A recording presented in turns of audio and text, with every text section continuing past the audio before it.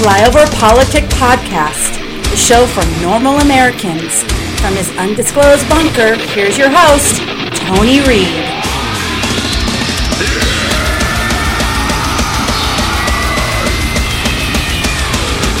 Instead of 12 days of Christmas, we've had, including today, 12 days of a government shutdown. He is desperate because he fears the Mueller investigation. This serves as a distraction and gins up a base that, frankly, Chris, doesn't like the federal government anyway. They could care less. His base could care less if the government is open. But think about this in terms of this wall. We just celebrated Christmas, or at least tried to. Federal workers, I was reading online, Time Magazine did a piece, some federal workers who aren't getting paychecks are having to return their Christmas gifts, okay, having to seek second jobs. That's just not right. These are the people that work for him. And as far as this wall is concerned, you know, we just celebrated the birth of Jesus, who was part of an immigrant family seeking political asylum in another country from King Herod's violence. We haven't heard a lot from evangelicals on this. But we should, because if they were true to themselves, if Jesus were today or Trump was back then, he would have been separated from his parents. Joseph and Mary would have been put in a separate detention center. He would have been put in a separate detention center, and he might likely have died in custody like another child did over the holidays. So, Peter, the president stopped tweeting about the wall long enough to tweet a response to Mitt Romney, who had an op-ed in the Washington Post today. In it, he separates the president's policies, some of which anyway, he supports, from the president whose character he criticizes. You tweeted Romney is showing how you can be a Republican and not lose your integrity in the age of Trump. What do you mean by that? Well, because Mitt Romney's spoken up and indicated that he is going to be a voice of conscience. So when Donald Trump crosses lines, transgresses norms, he's going to be called out. Not many Republicans have done that. Few have, Jeff Flake, Bob Corker, Ben Sass, but it's not. In fact, that's what the president tweeted back. You know, he hopes you don't flake out on me. Yeah, right. Well, one would expect that. I do think it's significant that Mitt Romney is an incoming senator, not an outgoing one. That's different than Flake and Corker. The other thing is, and he's also in a state. Let's be clear here, where he and his family are royalty. It's not like he's worried that this op-ed is going to get him in trouble with his constituents. Sure, he's got some latitude because Mormons, to their credit, take moral character seriously in a way that a lot of other groups, evangelical Christians these days, many of them, don't. So he's got more latitude. But look, he still means he's going to get some incoming fire, as we saw today, and it'll increase. But Mitt Romney is fundamentally a man of decency to his core, and I think that he finds, rightly so, that Donald Trump is indecent.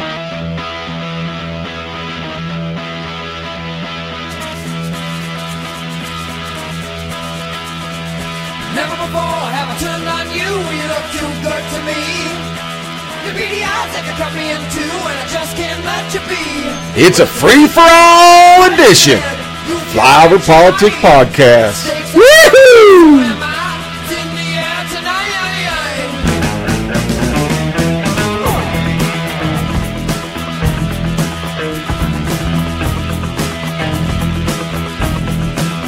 And welcome back to Flyover Politic Podcast. It's the 7th of January, year of our Lord 2019.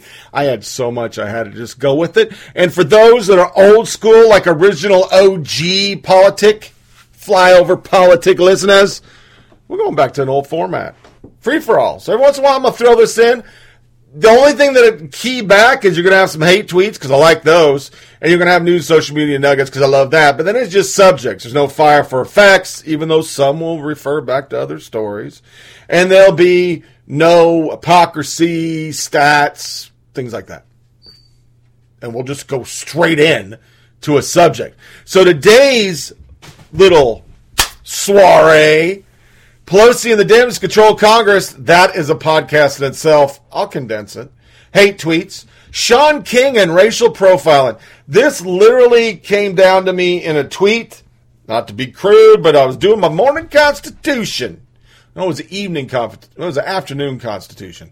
I'm eating a high fiber diet with the wife. Everything's got cabbage in it. It's not good. That's all I'm saying. It's just not good. So this just started. I didn't even know about the story, and it just boom, whoa! Talk about hypocritical racial profiling, but it's okay. We got a short hypocrisy section that we're going to do today because I got some good sound bites, but I'm going to try to stay away from that for future ones. An op-ed on school shootings and our ever-increasing disrespectful culture, and of all things, it was literally spurned by SWAT on CBS. Wow, they did a good job. They hit it right on the money. It wasn't about guns. It was about what the fuck, Chuck. You got to know it's your kids. And then we'll close out with news and social media nuggets. Got some good shit, lot of dumb. So let's start playing baseball. Here's Nancy Pelosi becoming the Speaker of the House in the Wayback Machine. Good evening from Capitol Hill. Well, it is a hallmark of this American democracy that power transfers peacefully. People expect it as a matter of course. And it happened again here on Capitol Hill today as Democrats took control of both the House and the Senate. This time, however, it was different. Still peaceful, to be sure, but this time, for the first time in the 218-year history of the Congress, a woman was voted by her colleagues to be Speaker of the House. Nancy Pelosi, Democrat from California, took the gavel. But in a picture perhaps even more symbolic, the new Speaker was on the floor for a time, holding her 6-year-old grandson, all the while giving directions on how events were to proceed. It seemed the ultimate in multitasking, taking care of the children and the country.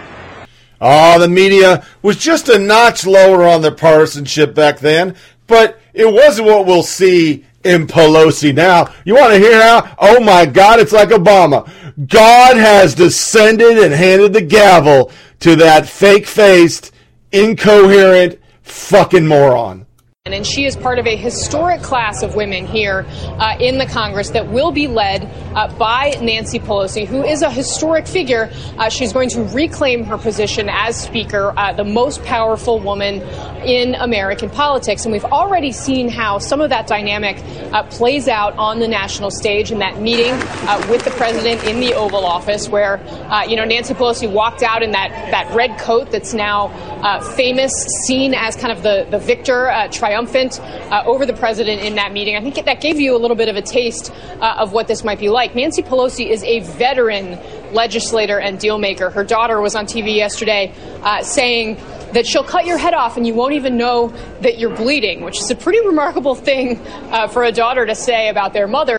She views herself as somebody who has collected years of wisdom and experience and is the right general. After that infamous Oval Office meeting before the holidays, you reportedly came back, spoke to some members of your caucus, other Democrats, and said the wall, it seems like it might be a manhood thing. It might be about his manhood.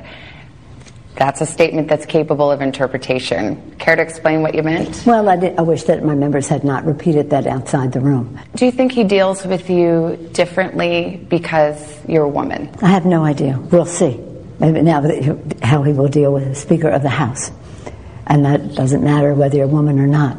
But I hope he recognizes that a new day has dawned in America. You said in August you thought he might be afraid of you and afraid of the women that are coming to Congress. Well, I don't know if he knows how to deal with women in power and women with strength, but we'll see. And she is part of a historic class of women here in the Congress that will be led by Nancy Pelosi, who is a historic figure.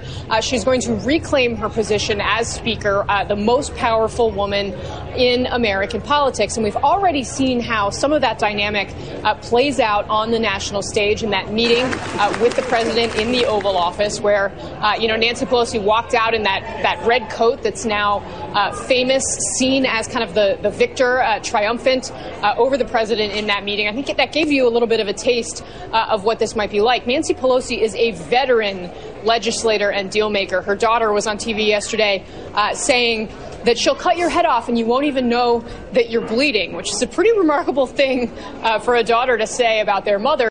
She views herself as somebody who has collected years of wisdom and experience and is the right general.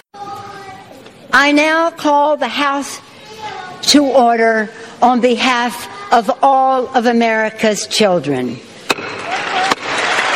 Go kids! Go kids! Go kids! obviously, as Gloria said, she was there, watching when she first became the very first female speaker. She's obviously still the only female speaker in the history of America. And, it was obviously a historic moment for women, but she didn't wear her femininity on her sleeve and her, for lack of a better way to say it, girl power on her sleeve the way she is now.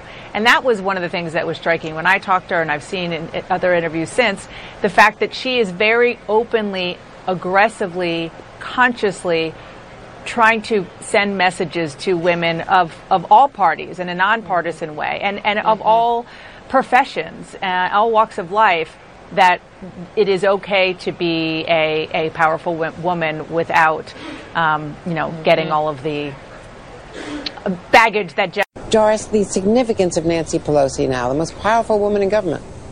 I think for all the angst that people felt about who the speaker should be between the election and today, there's no question she's the right person at the right time in the right place. It's an incredible thing to see this diverse House. I must say, I'm ever optimistic when I watch them. A lot of young people must be feeling, I can be one of them. So it's a pretty exciting thing. It's about time that the House of Representatives, the People's House, begins to look more like the people of the United States. And I think it's thrilling. I felt that at the time of the midterms. We've had so little joy in politics in these last months. There seems to me so little joy in President Trump as a person, except when he's fighting against something. So to see families together at this moment, to see the joy of new people thinking that maybe things will be different, that maybe something will change and this fever will break. We just have to celebrate that moment. Let us just take this moment and feel good about it and know that maybe things will get tough again tomorrow. But I just have a little bit better feeling about things right now as of this moment. It is great to have you with us here on a Thursday night. We have a lot to get to tonight, but we're going to begin with that historic power shift in Washington. Democrats taking over the House and making history with the new makeup of Congress. Nancy Pelosi, the first woman to ever be Speaker of the House, now returning for her second run in the role, calling the session to order with her grandchildren, inviting all of the children and grandchildren in the chamber right up to the podium. Calling it a new dawn, Pelosi welcomed the most diverse group of representatives the Congress has ever seen. And in a surprise move late today, President Trump appearing in the White House briefing room with his own message for Speaker Pelosi. Thank you. And a reminder tonight, despite the pageantry we saw today, it is now day 13 of the government shutdown. 800,000 Americans are waiting to get paid. Many others won't even get back pay. Mary Bruce leads us off from the Hill tonight. With her grandchildren by her side, a beaming Nancy Pelosi made a triumphant return to power. This afternoon, Democratic committee chairs, newly vested with subpoena power, began to lay out their plans to investigate President Trump and his administration. You know what's been happening with families separated at the border. Democrats filed legislation today to go after the president's tax returns and vowed to reopen a Russia probe House Republicans closed last year. And as special counsel Robert Mueller continues his investigation, Pelosi today disputed the Justice Department's claim that a sitting U.S. president can't be indicted. Today belongs to her. I now call the House to order on behalf of all of America's children. But Nancy Pelosi's second speakership may be shaped by him, a president confronting a new political universe. Congratulations, each and every one of you.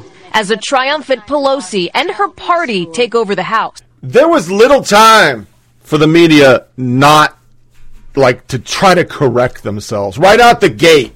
This is a Politico reporter, Rachel Bade. Sitting above the chamber, you can see the stark contrast in color. By the way, the GOP and Dem sides.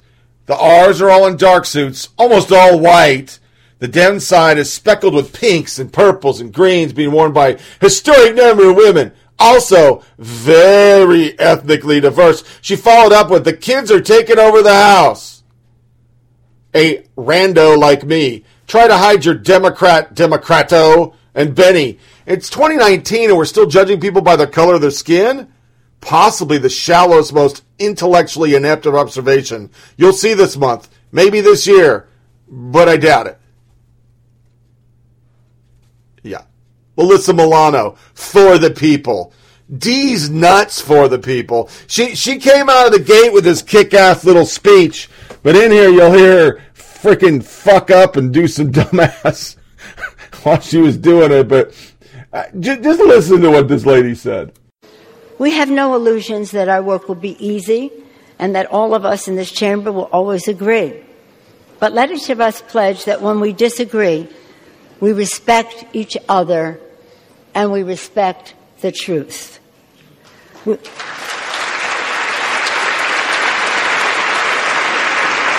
will debate and advance good ideas no matter where they come from. And in that spirit, Democrats will be offering the Senate Republican appropriations legislation to reopen government later today.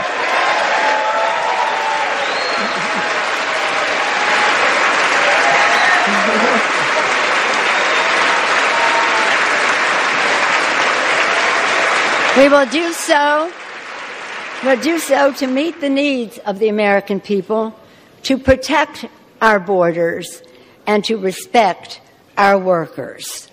And I pledge that this Congress will be transparent, bipartisan, and unifying, that we will seek to reach across the aisle in this chamber and across divisions across our nation.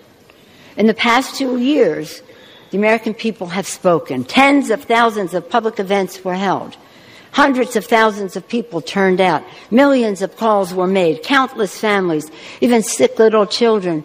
Our little lobbyists bravely came forward to tell their stories, and they made a big difference. Now the floor of this House must be America's town hall, where people will see our debates and where their voices will be heard and affect our decisions. Transparency will be the order of the day.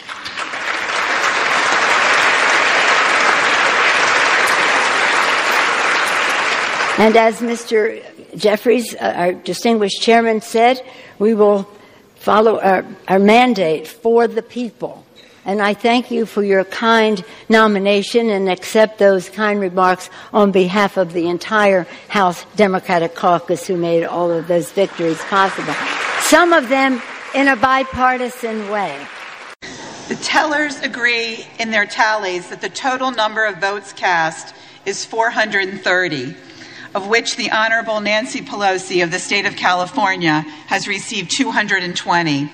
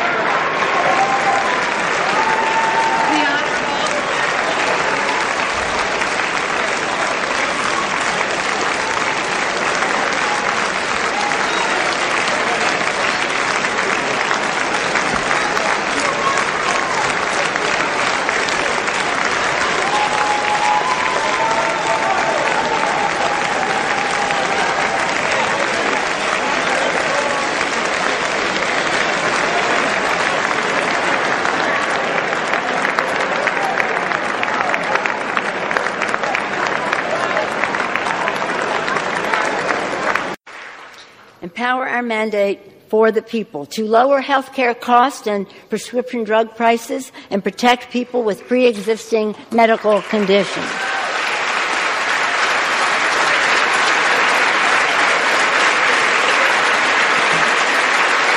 To increase paychecks by rebuilding America with green and modern infrastructure from sea to shining sea. We look forward to working with the President on that. To pass H.R. 1 to restore integrity to government so that people can have confidence that in a government that works for the people, not the special interest. H.R. 1.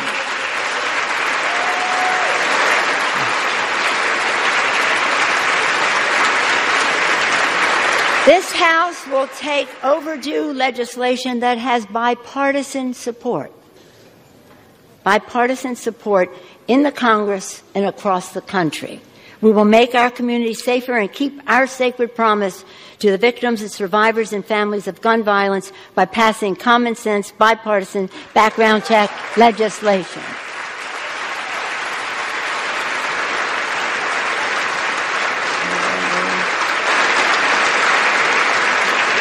We will make America fairer by passing the Equality Act to end discrimination against the LGBTQ community.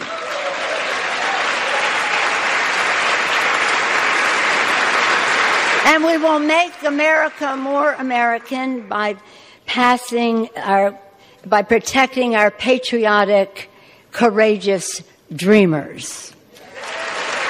Our nation is at an historic moment.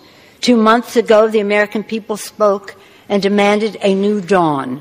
They called upon the beauty of our Constitution, our system of checks and balances that protects our democracy, remembering that the legislative branch is Article 1, the first branch of government, co-equal to the presidency and to the judiciary.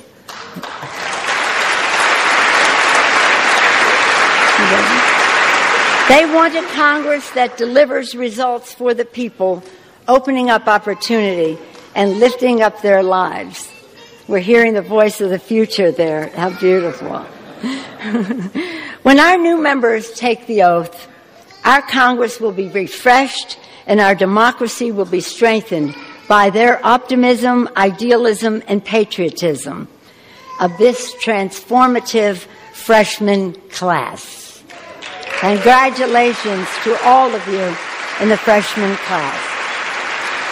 Working together, we will redeem the promise of the American dream for every family, advancing progress for every community.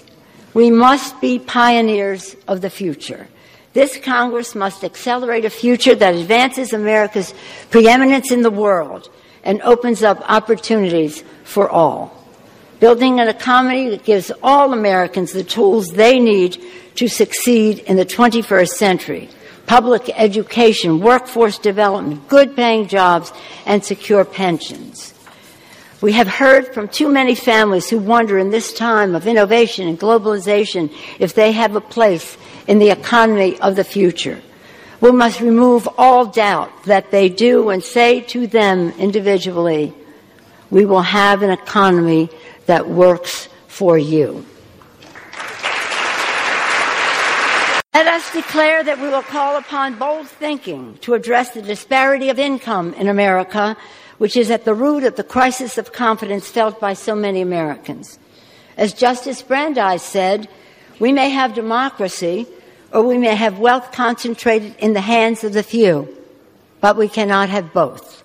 We must end that injustice and restore the public's faith in a better future for themselves and their children. We must be champions of the middle class and all those who aspire to it, because the middle class is the backbone of our democracy. It has been since the birth. It has been since the birth of our democracy. Aristotle said, it is manifest that the best political community is formed by citizens of the middle class, in which the middle class is large and stronger than any of the other classes. We must fight for the middle class that is fair and fiscally sound, protecting Medicare, Medicaid, and Social Security.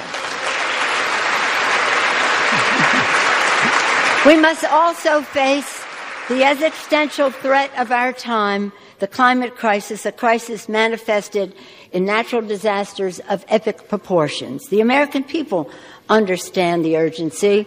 The people are ahead of the Congress.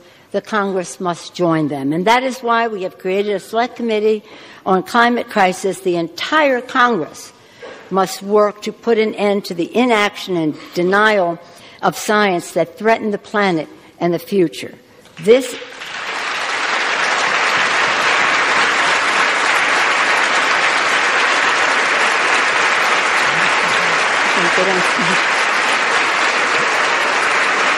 is a decision. It's a public health decision about clean air, clean water for our children's health. It's a decision for America's global preeminence in the green technologies. It is a decision, a security decision, to keep us all safe. All three of those legislative initiatives have bipartisan support in this body. And when we're talking about the Dreamers, let us remember what President Reagan said in his last speech as President of the United States. I urge you all to read it. It's a beautiful speech. He said, "If we ever close the door to new Americans, our leadership role in the world will soon be lost." Ronald Reagan.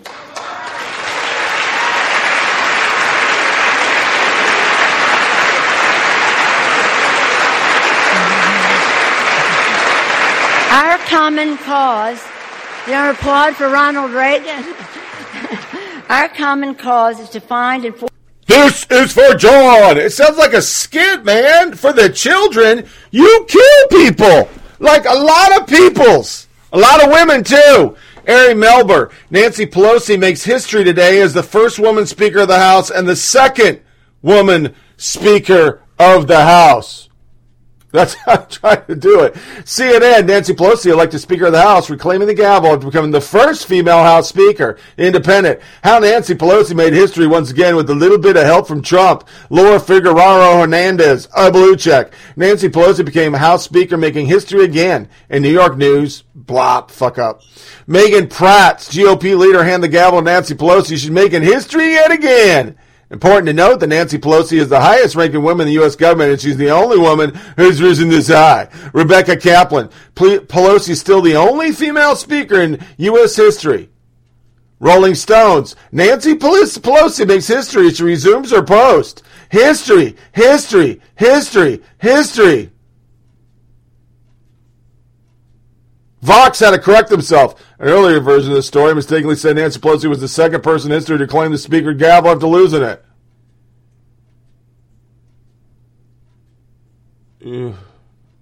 Or the jihadist way, Warren Bass, a bit of hit American history. The first two Muslim women elected to the U.S. House of Representatives was sworn in today. Or Sky News, history made as Congress convenes with more women than ever. David Reitz, if you had to take a drink every time the word history has been said on MSNBC today, you would be hospitalized.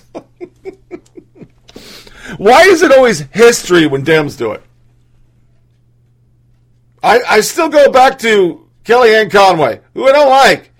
She made history. We did not get histrionics over history.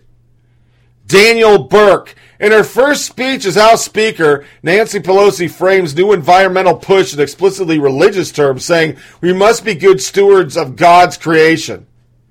Aside from Pelosi making climate change alarmists sound like a religion, there was the part where she spoke of the need to protect God's creation. But there are exceptions, of course. In 2014, honored to receive the Margaret Sanger Award. Fuck that one, huh? The Lisa Doom, for the same person that said we have to pass the bill to see what's in it. Psst, nobody believes you, Nancy. Reed Wilson, Representative Brad Sherman plans to introduce articles of impeachment. It went nowhere. A race to be first. He's with California. Yeah, they rolled that fucker out quicker than fucking you can say whatever you want to say. I don't have an analogy. It's just funny. Then the House bill to end the government shutdown put $37.5 million back in for people to have abortions overseas because that's for the children. Democrats taking over House plan massive government expansion, higher taxes, while promising free everything for everybody. We'll get into KZO, but that fucking Skankosaurus, oh my God, Lord Jesus. We're talking single pair, the whole nine yards. Funding abortion. That was the most important thing. Fund abortion. Then Steve Cohn from motherfucking Tennessee, I don't know how the fuck this guy got elected, introduces bill to eliminate the Electoral College. Somebody asked, of course, when are they going to introduce an amendment to eliminate the House of Representatives? It's the only thing we haven't seen called to abolish recently. The Senate, Electoral College, the Supreme Court have all been nominations for the chopping block. Doug Powers. Alternate title of proposed legislation is, instead of admitting Hillary Clinton was a lazy candidate, let's just trash the Constitution. Jim Jordan. We knew they couldn't help themselves. Sherman files article of impeachment. Cohn tries to do the Electoral College and abortion. He closes with, they seem more involved in stopping the wall than helping the country. And he's right. I mean, they give no fucks. No fucks. Then we get to the ugly Adam Best, who didn't back off this. Homophobe Mike Pence had to swear in Kristen Sinema, the first out bisexual senator in history, on a law book because she didn't want the Bible. He seems very uncomfortable. And she's having fun. When the whole world called him on it because he doesn't seem any different than anybody else. Seems like some people disagree about Pence being weird. But here's the thing. He's always weird. He's weird in interviews. And he's weird in that meeting with Chuck and Nancy. He's just weird. Kim Priestap sums it up. Stop being an anti-Christian bigot. He was kind and gracious. He didn't act different. But it's everything. It's just everything. These people are so fucking ugly. They were tweeting anything. If a fly would have came in. Oh, there's Beelzebub's the devil. I can smell sulfur. Remember, they all jerked off to that when a foreign leader said George Bush smelled like sulfur in the UN. Yeah. But that's nothing compared to this Islamist, anti-American piece of shit that got elected to Congress. Newly sworn in Democratic Congresswoman Rashida Tlaib under fire this morning for comments that she made calling for President Trump to be impeached. Listen. And when your son looks at you and says, Mama, look, you won, bullies don't win. And I said, baby, they don't. Because we're going to go in there and we're going to impeach the motherfucker. All right, we're back with David Gregory, MJ Lee, and Alex Burns. MJ, she knows that people are holding cameras up like this, taping it. So this wasn't like a hot mic moment. Right. This was a message. And I think that you can hear already that a lot of the freshman class is filled with vim and vigor. As my euphemism for something else. And so will we see some flame throwing? I mean, is this a style that they're coming to Washington with that they think will be effective? I mean, probably. And, particularly on the impeachment issue, yes, this is not the kind of language that we're used to hearing from sworn-in members on Capitol Hill. However, we do know that the issue of impeachment is one that people around the country think about. And obviously, especially for the critics and people who are not supporters of the president, they do get worked up about this issue. And Democratic members who are running for office or are already in politics, they know that this is an important way to sort of rally the base and is a way to get supporters excited. And I think it's not a mistake that a new member of Congress on the very first day on the job would talk about this issue. I don't know that using that kind of language is necessarily advisable. But yes, expect members of Congress to be talking about impeachment sort of nonstop for the next year. It was not without controversy, though. Congresswoman Rashida Tlaib of Michigan, the first Palestinian-American member of Congress, blasting the president overnight. First in an op-ed she co-authored in the Detroit Free Press, writing in part, quote, "The time for impeachment proceedings is now." And later at a party where she was caught on camera apparently using an expletive to talk about the president. Maybe they don't, because we're going to go in there, we're going to impeach the Now, we reached out to Congresswoman Tlaib's office about that video of her talking about impeachment, and so far, no response, Savannah. Some members want to go further and vote on articles of impeachment against the president. This was new Congresswoman Rashida Tlaib at a gathering last night. We're going to go in there, we're going to impeach the Last night at a reception for MoveOn.org, one of your new members, Rashida Tlaib, who is newly elected Congresswoman from Michigan, used some colorful language to talk about what would happen to Donald Trump, to the president, saying, quote, "We're going to go in and impeach the MFer." Your reaction to that comment?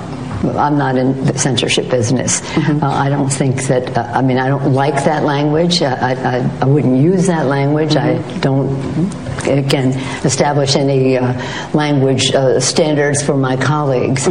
But I don't think it's anything worse than what the president has said.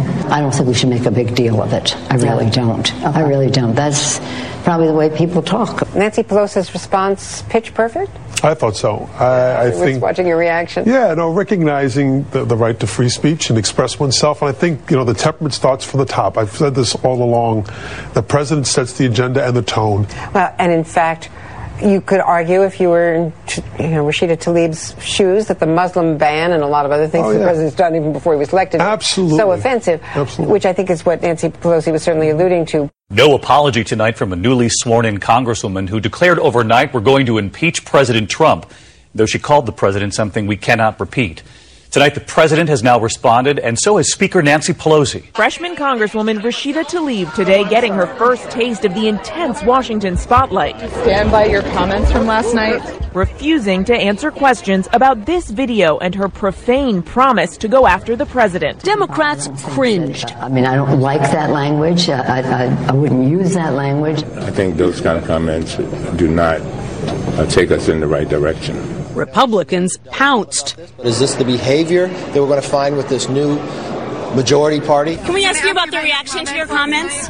Tlaib, a normally outspoken mother of two, decided today that she had said enough. But Tlaib pushing impeachment on day one, even before the Mueller report, prompting a barrage of Republican backlash. How do you work with anybody if this is what they really have planned? They're using foul language. They introduce that they just want to impeach the president. And some Democrats warning it could backfire. We can play the what-if game. What if this had happened under Obama and a freshman Republican member of Congress on the first day on the job had called Obama a mother effer? It would be a big deal. It is something worth pointing out. Absolutely. It's stupid. It's wrong. It creates all kinds of problems for Democrats, for people who go after the crudeness and the crassness of President Trump. And unfortunately, those adjectives are warranted, given the way he's expressed himself. It certainly doesn't excuse it on the other side. And this is an indication of the problem that Nancy Pelosi and Democratic leaders have, both stylistically but also substantively, because there is a lot of energy to come in. You've been elected. Let's overturn what's going on. Let's impeach the president. You don't know if there's any grounds for that. David Axel, I will note that people on Twitter, liberals particularly, don't even like that we're suggesting there's something wrong with Representative Tlaib saying they should impeach the mother blanker. People are saying it was just locker room talk. Why are you reading things, Twitter? David? It's interesting. But David, if someone had said this about your former boss, President Obama, if a Republican member of Congress had said that about President Obama, it would have been a big deal. It would have been a big deal, and I don't think it was the right thing to do. But there were members on the Republican side who did things like that and were called out for it. Look, I think impeachment, this has been a long-running debate within the Democratic Party. I think impeachment can't be a kind of casual political. So her tweets, I will always speak truth to power. This is not just about Donald Trump. This is about all of us in the face of this constitutional crisis. We must rise. Far left, resistance, Islamist, linked to the Muslim Brotherhood. She is just a horrible human being. So I wasn't shocked by this. But as you heard, I was kind of shocked by the media just kind of giving her a pass. He says worse. Never call anybody a motherfucker. Damn sure, as this next person said, never said Obama was a motherfucker. Antonia Zazzuta. She says that about the President of the United States, the leader of the free world, who is constitutionally elected by the citizens of the U.S. This is a lack of complete respect to the laws of the sovereign country. Shame on her. This is what we have allowed our country to accept by being silent and apathetic for all these years. We cannot afford to be silent any longer. Stand, vote, demand better. According to accounts from multiple reports, this is from CNN, a new Congress made a sharply worded pledge. New Day. Newly sworn Representative Blas under fire for controversial comment. Adam Best. We'll stop saying motherfucker when motherfucking Border Patrol stop letting kids die and Flint has clean motherfucking water and teens stop motherfucker. House Democrat Rashida Tlaib, we're going to impeach the motherfucker. I don't understand. How is that okay? How are you good with this? I mean, it's not even that. She's now saying you shouldn't have sex with your man. Foul-mouthed damn rep wants women to stop having sex with their husbands. Tlaib, women should boycott having sex with men in relation for an abortion restriction bill that passed the State House, because you started in the state.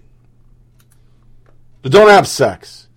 I could read hundreds of articles. Chris Cillizza got destroyed. But here's the thing. What Tlaib did on Thursday night might feel good for Democrats. It might make them feel as though they're regaining some of the fire and the feel of 2016.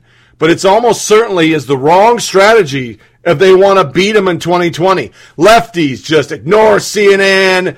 You guys are doing this. You're doing that. You're a horrible motherfucker. Blah, blah, blah. But then, Kristen Powers.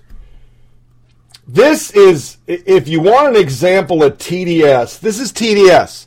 This is what happens to you when you hate somebody so bad, anything goes. I just want to say about this kerfuffle over the use of a word that we can't say on TV is, this was said actually at a private party. Somebody recorded it on a cell phone. It wasn't really meant to be out in public. Whereas there's a video of Donald Trump speaking at what looks like a campaign rally using the exact same word, and nobody really cared.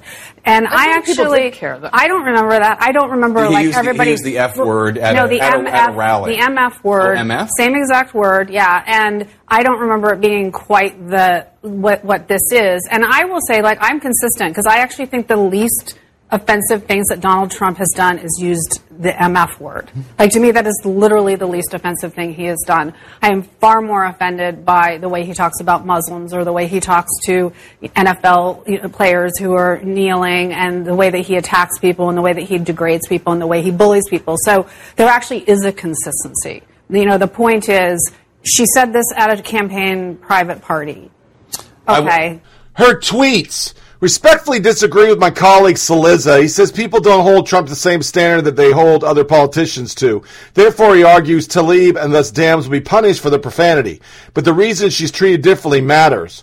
Where were the shrieking headlines when Trump said the same words she used? We need to be clear, and there's a major double standard here. White man can curse, but if a woman, especially, there we go, Muslim, she will be punished. Also, let's not take complaints from the religious right about Tlaib seriously when they could care less about DJT. Actually, one more thing. My ultimate point is that the media is covering this needs to not act like it's just a mystery that Tlaib is being dragged, but everyone shrugs when Trump. Don't participate in dragging her for something Trump gets a pass on. Here's the deal. In her audio, she says, you can't do that for private recordings. What the fuck was grab her by the pussy? What was 47%? I didn't see you having problems with that. I don't see anybody having problems.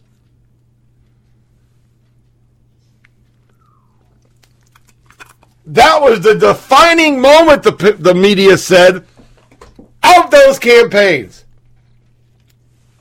Because they're working so hard to get lefties elected.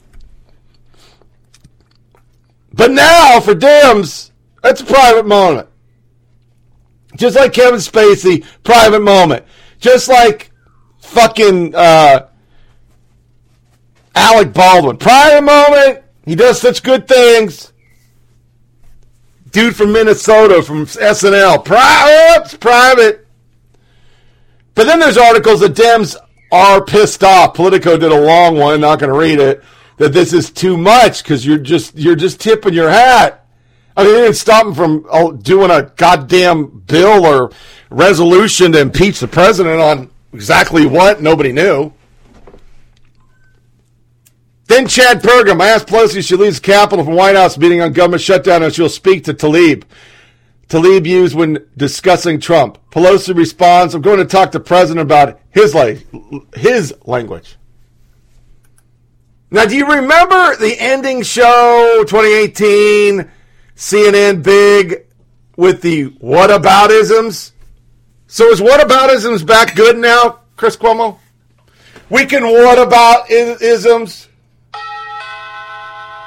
Then to make it worse, in her office is a Palestinian sticky note over Israel. The state of Israel doesn't exist. Understand, that tweet went up the next day. It was gone. It wasn't deleted by the user. Washington Post. What's wrong with motherfucker? Whole article. ABC. Opinion. Congresswoman Tlaib should apologize for cursing at Trump, and here's why. Matthew Dowd wrote this. These are the responses. First, you should apologize for this op-ed. And yes, I know I'm contributing to the ratio. 1% of the people all share this opinion. We already took a poll. Get a grip, man. ABC News should apologize to Americans for electing Trump. Oh, okay. Not reading the rest. They fucking drug him hard. Just drug him hard. But isn't this whataboutism? Isn't going back to what I talk about, that under Obama you're disrespecting the office of the President of the United States? That's bad. Is it not? A lot of great tweets are out there. Hey, can we say that about the Dem president? He's a motherfucker. Because the motherfucker's fair game. I'm all about some motherfucker. It's not the word. It's not the word. It is the fucking hypocrisy. If somebody would have said motherfucker, they would have been impeached from their office if it was towards Obama. Impeached. There would be a recount election. There'd be a fucking referendum. What the fuck I'm trying to say right now because I can't get the words out of my mouth. That motherfucker would be gone. Even if it was a woman. If it was Tim Scott, a minority, he'd be fucking gone like Donkey Kong. Stonewall Jackson sums up this whole fucking thing. First 24 hours, Democrat-controlled House has seen a bill to expand abortion, a bill to impeach president, a congresswoman saying, I'll impeach the motherfucker, and now a bill to eliminate the Electoral College, and a senator refusing to put her hand on the Bible. This is actually good news. Yes, there's an insane part of their base that agrees with all that, but there's also Democrat voters who cringe when they hear impeach the motherfucker and don't support destroying America as we know it. Allow them to show who they really are, and I know what you're thinking. How can they not know? It's obvious. Yes, to you and I, it's very clear. But many voters are not political. They don't follow politics, and they simply vote Democrat because that's what they're always done, and that's what they're told by the media. We need them to learn who they voted for. Not to mention the swing voters and independents who politicians try to go win over in the election cycle. Impeach the motherfucker doesn't win over swing voters. It chases them away. You know what the funny thing is? Even if they did eliminate the Electoral College, Trump would win the popular vote. He didn't try to win the popular vote. He didn't campaign in places like New York and California, where most of the people are. Also, it was proven that the 3.5 million more registered voters than there are people of voting age in America. Almost the exact number Hillary won by. Ending part, I really don't think that's part of it, but the point is, this is who they are. This is all they got. Big government, tax the fuck out of you, go right back to what Obama did. Let them do it. Let them try to impeach Trump. It won't happen because the Senate will block it. Let them. Let them. Evan Kilgore, yesterday recap, 2 anti-Semitic Muslim women sworn into Congress, one on Quran, a socialist all sworn into Muslim Democratic Congressman called Trump a motherfucker. Dems introduced a bill to eliminate the Electoral College. Pelosi said she's equal to the president under the Constitution. Yeah. And then we have Ocasio. Benny. This short Alexander Ocasio clip has it all. Advocates 70% income tax for tippy-tops income earners, eliminate all fossil fuels, elimination of all carbon emissions, force all Americans to drive electric cars, compare yourself to Lincoln, freeing the slaves. But then she went on 60 Minutes. So here is Ocasio, and tell me this is who you want to be your representative. You're talking about zero carbon emissions, no use of fossil fuels within 12 years?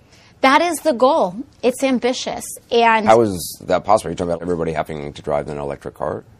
It's going to require a lot of rapid change that we don't even conceive as possible right now.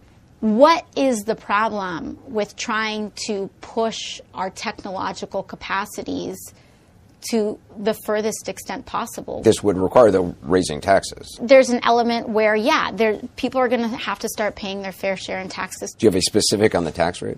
You look at our tax rates back in the 60s, and when you have a progressive tax rate system, your tax rate, let's say from $0 to $75,000 may be 10% or 15%, et cetera. But once you get to the tippy tops, on your 10 millionth dollar, sometimes you see tax rates as high as 60 or 70%. That doesn't mean all $10 million are taxed at an extremely high rate, but it means that as you climb up this ladder, you should be contributing more. What you are talking about, just big picture, is a radical agenda compared to the way politics is done right now. Well, I think that it only has ever been radicals that have changed this country. Abraham Lincoln made the radical decision to sign the Emancipation Proclamation. Franklin Delano Roosevelt made the radical decision to embark on establishing programs like Social Security. That is radical. Do you call yourself a radical? Yeah, if that's what radical means, call me a radical. There are people who say you don't understand how the game is played. Mm-hmm. Do you?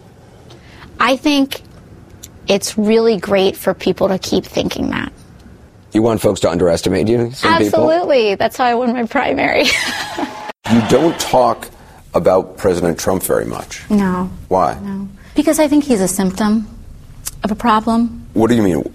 The president certainly didn't invent racism, but he's certainly given a voice to it and expanded it and created a platform for those things. Do you believe President Trump is a racist? Yeah, no question. How can you say that? When you look at the words that he uses, which are historic dog whistles of white supremacy, when you look at how he reacted to the Charlottesville incident where neo-Nazis murdered a woman versus how he manufactures crises like immigrants seeking legal refuge on our borders, it's night and day. In response, the White House Deputy Press Secretary told us Congresswoman Ocasio-Cortez's sheer ignorance on the matter can't cover the fact that President Trump supported and passed historic criminal justice reform and has repeatedly condemned racism and bigotry in all forms. You're talking about zero carbon emissions, no use of fossil fuels within 12 years? That is the goal. It's ambitious. And how is that possible? You're talking about everybody having to drive an electric car? It's going to require a lot of rapid change that we don't even conceive as possible right now. What is the problem with trying to push our technological capacities to the furthest extent possible? This would require the raising taxes. There's an element where, people are going to have to start paying their fair share in taxes. Do you have a specific on the tax rate? You look at our tax rates back in the 60s, and when you have a progressive tax rate system, your tax rate, let's say from $0 to $75,000 may be 10% or 15%, et cetera. But once you get to the tippy tops, on your 10 millionth dollar, sometimes you see tax rates as high as 60 or 70%. That doesn't mean all $10 million are taxed at an extremely high rate, but it means that as you climb up this ladder, you should be contributing more. What you are talking about, just big picture, is a radical agenda compared to the way politics is done right now. Well, I think that it only has ever been radicals that have changed this country. Abraham Lincoln made the radical decision to sign the Emancipation Proclamation. Franklin Delano Roosevelt made the radical decision to embark on establishing programs like Social Security. That is radical. Do you call yourself a radical? Yeah, you know, if that's what radical means, call me a radical. One of the criticisms of you is that your math is fuzzy. The Washington Post recently awarded you 4 Pinocchios. Oh, my goodness. For misstating some statistics about Pentagon spending. If people want to really blow up one figure here or one word there, I would argue that they're missing the forest for the trees. I think that there's a lot of people more concerned about being precisely, factually, and semantically correct than about being morally right. But being factually correct is important. It's absolutely important. And whenever I make a mistake, I say, okay, this was clumsy. And then I restate what my point was. But it's not the same thing as the president lying about immigrants. It's not the same thing at all. My favorite part. I may be wrong, but I'm morally right. Okay. Yeah, that works. Okay. That's probably how she got her college degree.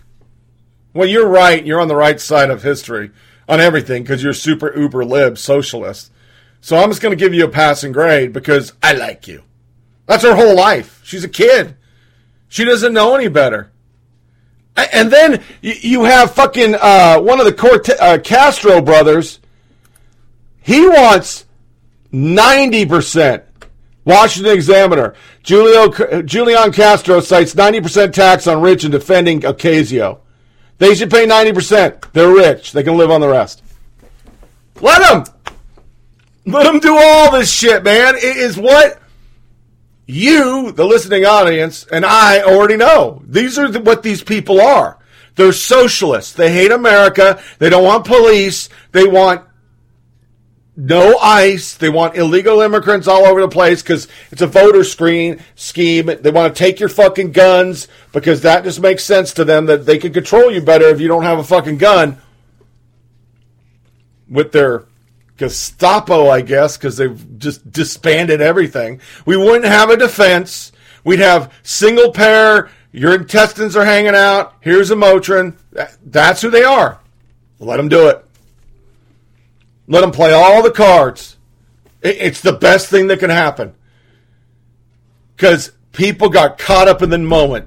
They didn't win because of zealots. They won because people got caught in the moment. A young millennial, she's a Muslim woman, I'm a liberal. And then they start doing this kind of shit, and you go, oh, wait a minute. Yeah, we're going to run the presidency pretty soon. Now, most, the far left, they're hypocrites just like the media. They will forget this and go, how can you call the president a motherfucker? Well, and then the moment you say, well, you let Tlaib do, oh, it's whataboutisms. Or even worse, well, he is, Don Lemon would say. I mean, that's just who these people are. So that's the Pelosi section. The House is now Democratically controlled, and nothing they did in the first few days was anything for America. It was all for their party. I do believe when the Republicans took over the House during Obama, the media criticized it. As we get into our hypocrisy section, we'll find out that's not what they did here. So here's a compilation of the new Speaker of the House, the history-making, second-time history, made history again, history, Nancy Pelosi, to a music break, and back in on the other side to hate tweets.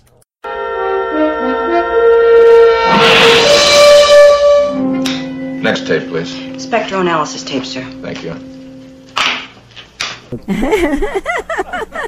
I was taking notes.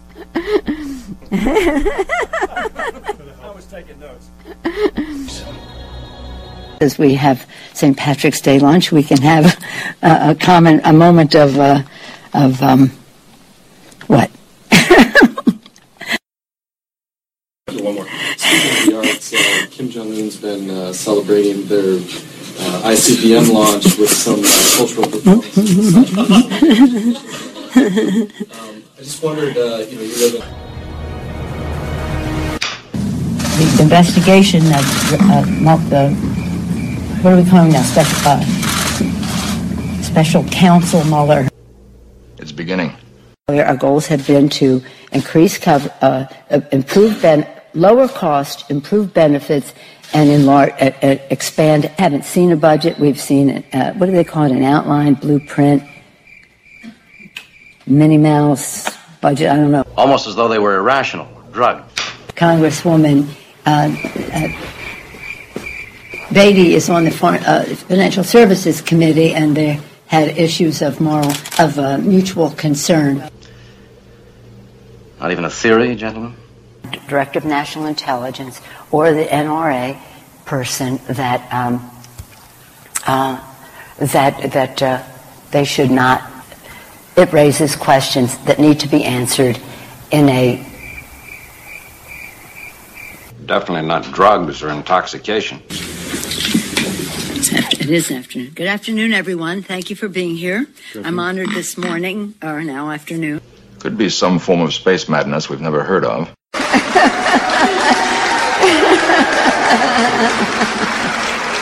But it would have to be caused by something.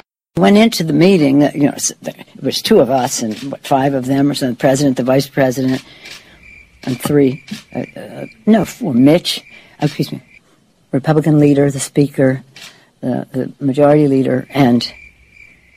Have the department heads meet me on the bridge.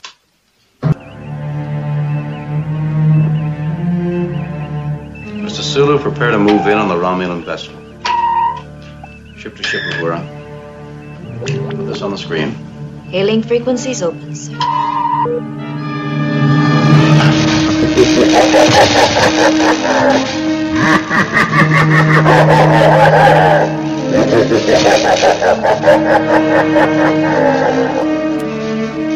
Reclaiming my time, reclaiming my time, reclaiming my time, reclaiming my time, reclaiming my time, reclaiming my time, reclaiming my time, reclaiming my time, reclaiming my time, reclaiming my time.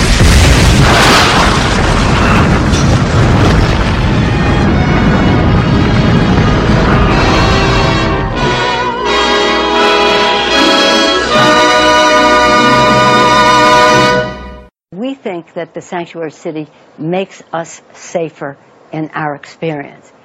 In fact, I heard today, and I don't know if it's true, but somebody said the whole state of California is thinking about becoming a sanctuary state. I know that brings a smile to your face. Let me just interrupt. God bless the United States of America. Thank you. I think I skipped a couple of pages. I'm not sure.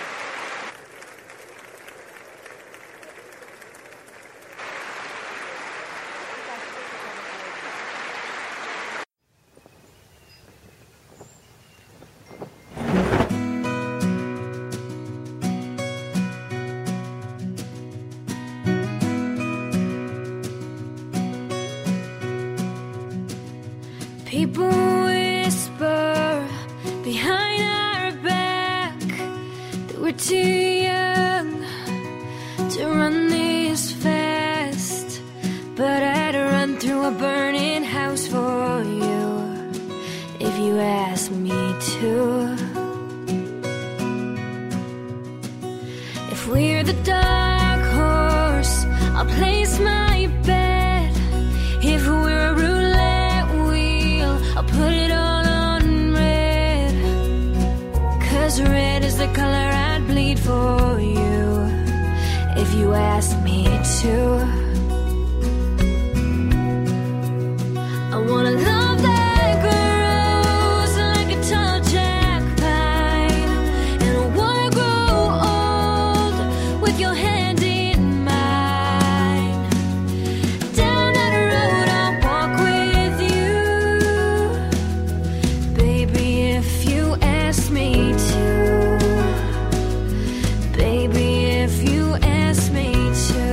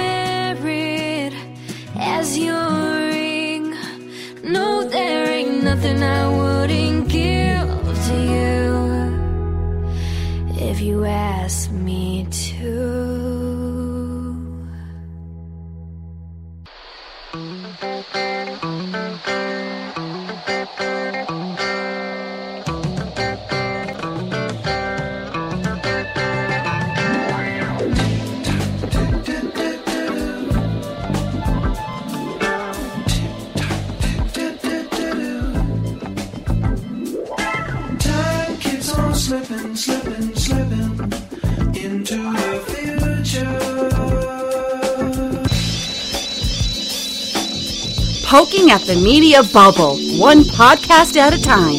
Here's Tony Reed. Time keeps on slipping, slipping, slipping into the future. Thank you to that geezer over there, Adam. He said,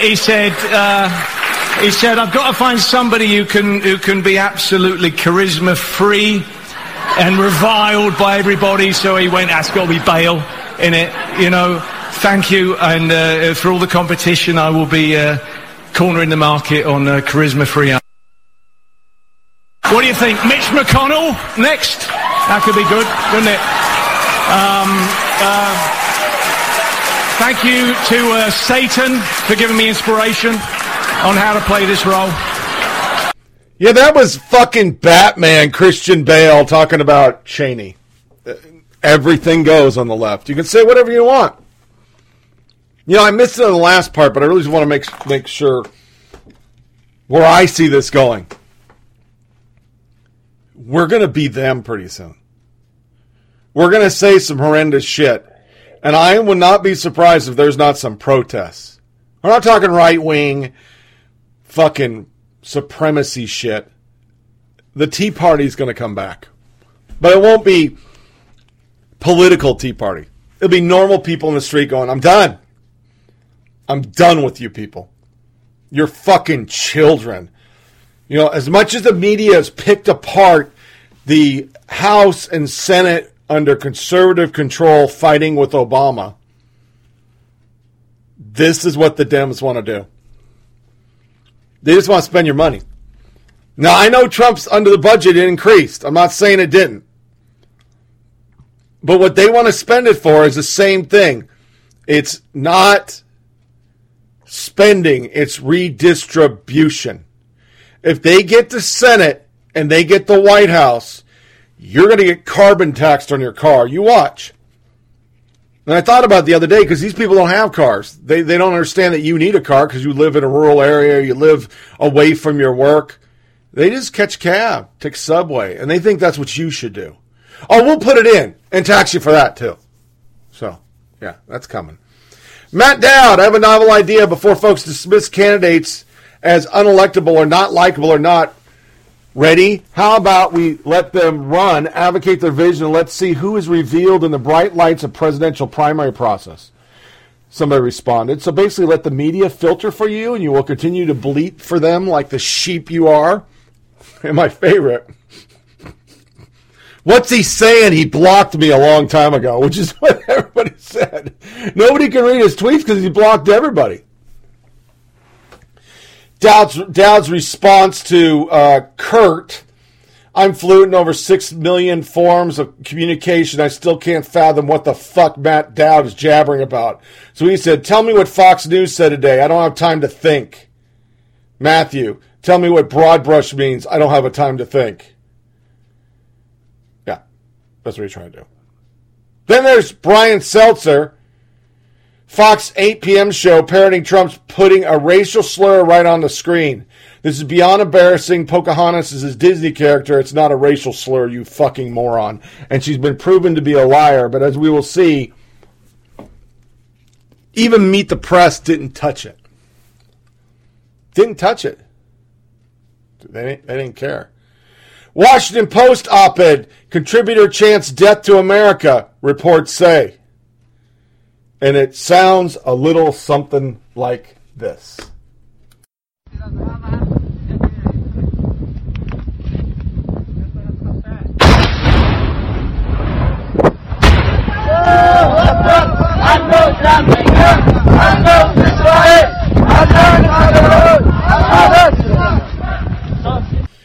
Doesn't even surprise me a bit. His name is Mohammed Al-Houthi, a leader of the Houthi movement. The Washington Post recently gave him space to write an op-ed about peace. He is shown in videos with little boy soldiers in foreign countries. 52 millimeter machine gun. Yeah. That's good. What is it with leftists thinking women have to be nasty or unlikable to succeed? Seriously. Remember how proud Hillary Clinton and Elizabeth Warren were to be nasty women? Not that it did either of them any good. Well, now Ego Hogue, president of NARAL, wants women to be unlikable. Ego Hogue, or whatever the fuck her name is. Since unlikable is quite obviously a synonym in politics for strong, bright, and passionate women, let's all be unlikable.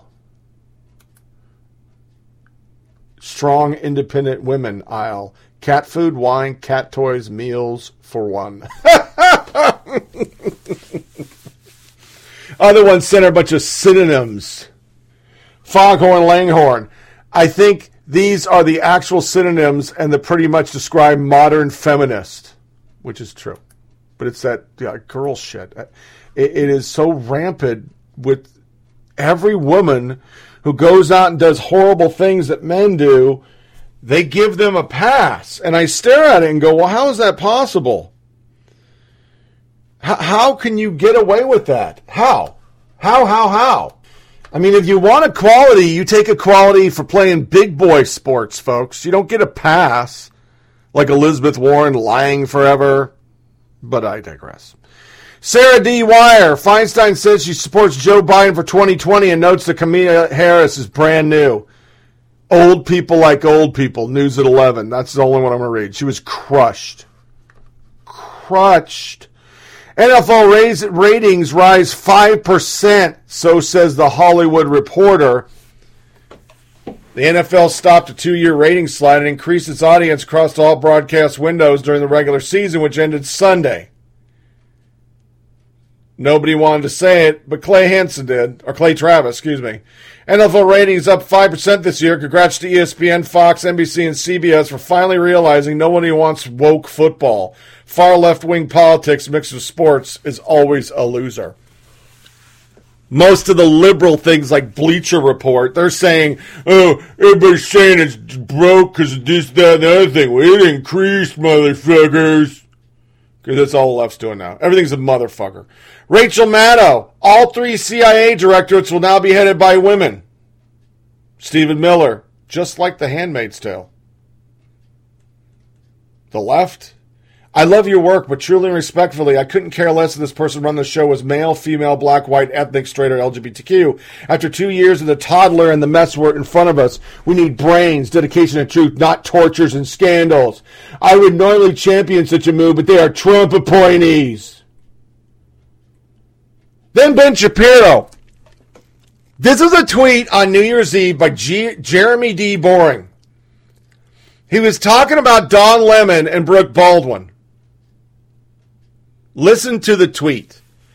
Even better, coat with melted butter, salt, pepper, paprika, and a dash of Worcestershire. Sear it in cast iron and bacon grease for 30 seconds or until brown. Then throw them away and burn your face off with a hot pan, because even that would be better than Brussels sprouts. Brussels sprouts. Wasn't talking to Lemon. Ben Shapiro. This is legitimately the most insane Twitter suspension I've heard of. My business partner, Boring, was just suspended for 12 hours for this tweet. Why? Because it was supposedly promoting and encouraging self-harm. It's a joke about Brussels sprouts. It appears Ben Shapiro, business partner, was suspended because he gave instructions on how to cook Brussels sprouts. Here's likely what happened. Some motivated moron decided to flag the tweet and send it to Twitter, and Twitter, doing their typical bang-up job of banning conservatives before asking why, just hit the suspend button without a second thought. Seems Twitter is a tad persnickety about how people talk about Brussels sprouts. Yes, everything's stupid. You're welcome. For me, I'm just happy that Twitter stepped in to prevent what surely would have been a spate of suicide attempts from people attempting to burn off their faces with a frying pan. For those who are considering suicide by hot frying pan, here's a phone number. By the way, if you want to save lives, you may want to fix this idiotic suspension quickly before we all die of laughter. Johnny John. And I was about to sear my face with a hot frying pan right after I ate those Tide Pods. Dude, never joke about Tide Pods. That will definitely get you suspended. Which is true. Yeah. Ben Shapiro, Dave Rubin. You're a grown man who has wearing maxi pads daily to absorb bloody spewing from your anus. Nobody respects you. Now go ahead and be that little girl you've always been and your father has always been ashamed of, and report me. David Rubin. Last week I reported this tweet just to see what Twitter's subjective rules. They did not disappoint. They didn't do anything about it. Then there was a second banning. 15 hours being locked out of his Twitter account. Twitter restored access to colleague Nick Fondarco's tweet account. Twitter did not delete the tweet that they had previously claimed was a violation of hateful conduct. In an email, Fondarco, Twitter stated in part, "We apologize for inconvenience, but after reviewing your account, it looks like we made an error." Here is the post. Nick Ferraro was suspended for Twitter after posting a tweet with a story criticizing Don Lemon. The story's question described Lemon as salivating over Nancy Pelosi becoming Speaker of the House. The tweet read, "Fresh from his drunken CNN New Year's Eve bender, Don Lemon salivates over Nancy Pelosi." They said they did it under the promoting violence against threatened or harassed other people on race, ethnicity, or sexual orientation. Because I guess salivating means something. But then they point out that everybody talked about him being lit. Brooke Baldwin said drunk Don Lemon. They didn't get banned. They were okay. Huh. That's really interesting. Then you have this blue check. There are 282 Democrats and 243 Republicans in Congress and POTUS and v-POTUS. Mainstream media acts of the Democrats should all be held accountable for everything every Democrat says, and Republicans should be held accountable for nothing any Republican says. Bullshit. Unless Republicans start being held accountable for whatever racist, xenophobic, misogynistic, anti-Semitic, he lists them all, and Trump, everybody's doing a disservice. My response, good God, man, and as a con independent and in my 51st year on the planet, no GOP politician has not been held accountable for the KKK, David Duke, and Limbaugh. Dems went to racist churches, hung out with anti-Semites and terrorists, and had servers, and never had to answer for shit. But that's their new thing. That's their new thing. They are not accountable for anything. They're going to get away with it for the next 2 years. Well, Trump's president. When they accomplish nothing, Trump's president. Republicans can't do that. Ed O'Keefe. We come down to it again. An incumbent president already trolling potential opponents, this case mocking Elizabeth Warren, Native American heritage.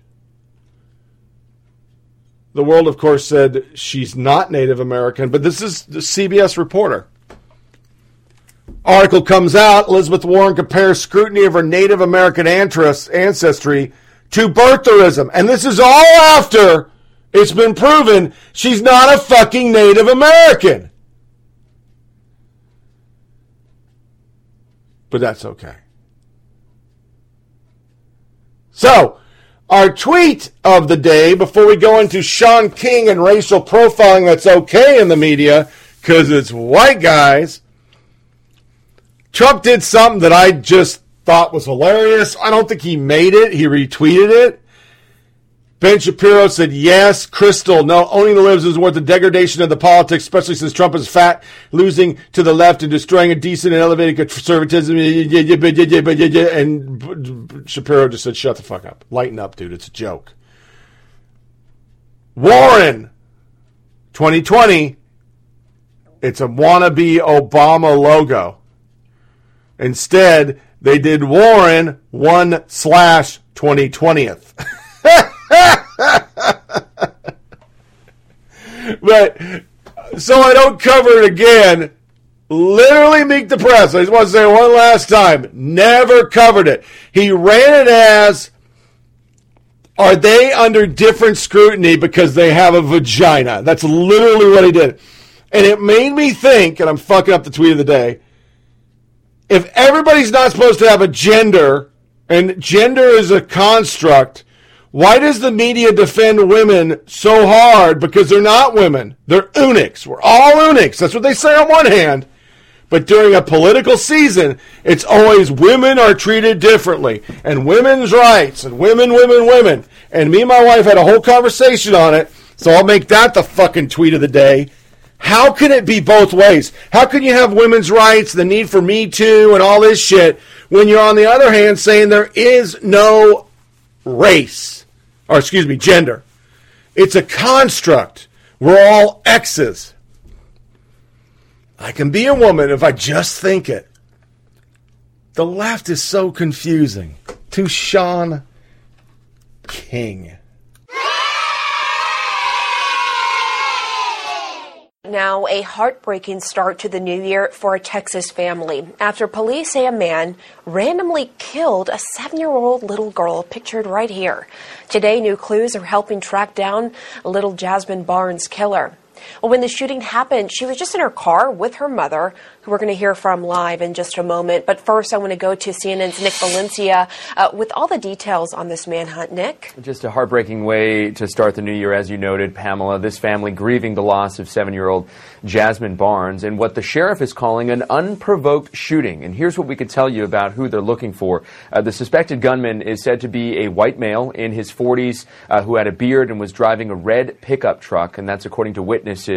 We don't have any other details beyond that. The sheriff is asking the public to check their own surveillance footage, and they're asking also to take a look at the image here on your screen to see if you recognize this red pickup truck. What we could tell you, the shooting happened on Sunday as the family was leaving a Walmart in the Houston area. Jasmine Barnes, 7 years old, was with her 3 siblings as well as her 30-year-old mother. 2 of her siblings were uninjured in the shooting. One of them did suffer some cuts from some shattered glass, was hit by that, and the mother also suffered some injuries. She was shot in the arm, and the sheriff emphasizing that this family did nothing wrong in any way, and they're trying to figure out any other details they can to catch this suspected shooter, Pamela. I mean, it's so senseless. Nick Valencia, thank you so much. I replayed this moment in my head over 1 million times to see, did I cut this man off? Did I make a wrong turn in front of him? Did I stop him from getting out of the Walmart for whatever he was doing? Did I do anything wrong to cause this man to fire shots in my car? And I did it. I didn't do anything. I didn't make a wrong turn. I didn't get over in his lane. I didn't do none of that. He fired off at us for no reason. None. That was a news report and the mother of a child that was killed. And I want to make sure before I start this segment, the death of a 7-year-old kid, white, black, pink, gay, straight, I don't give a fuck, is horrendous.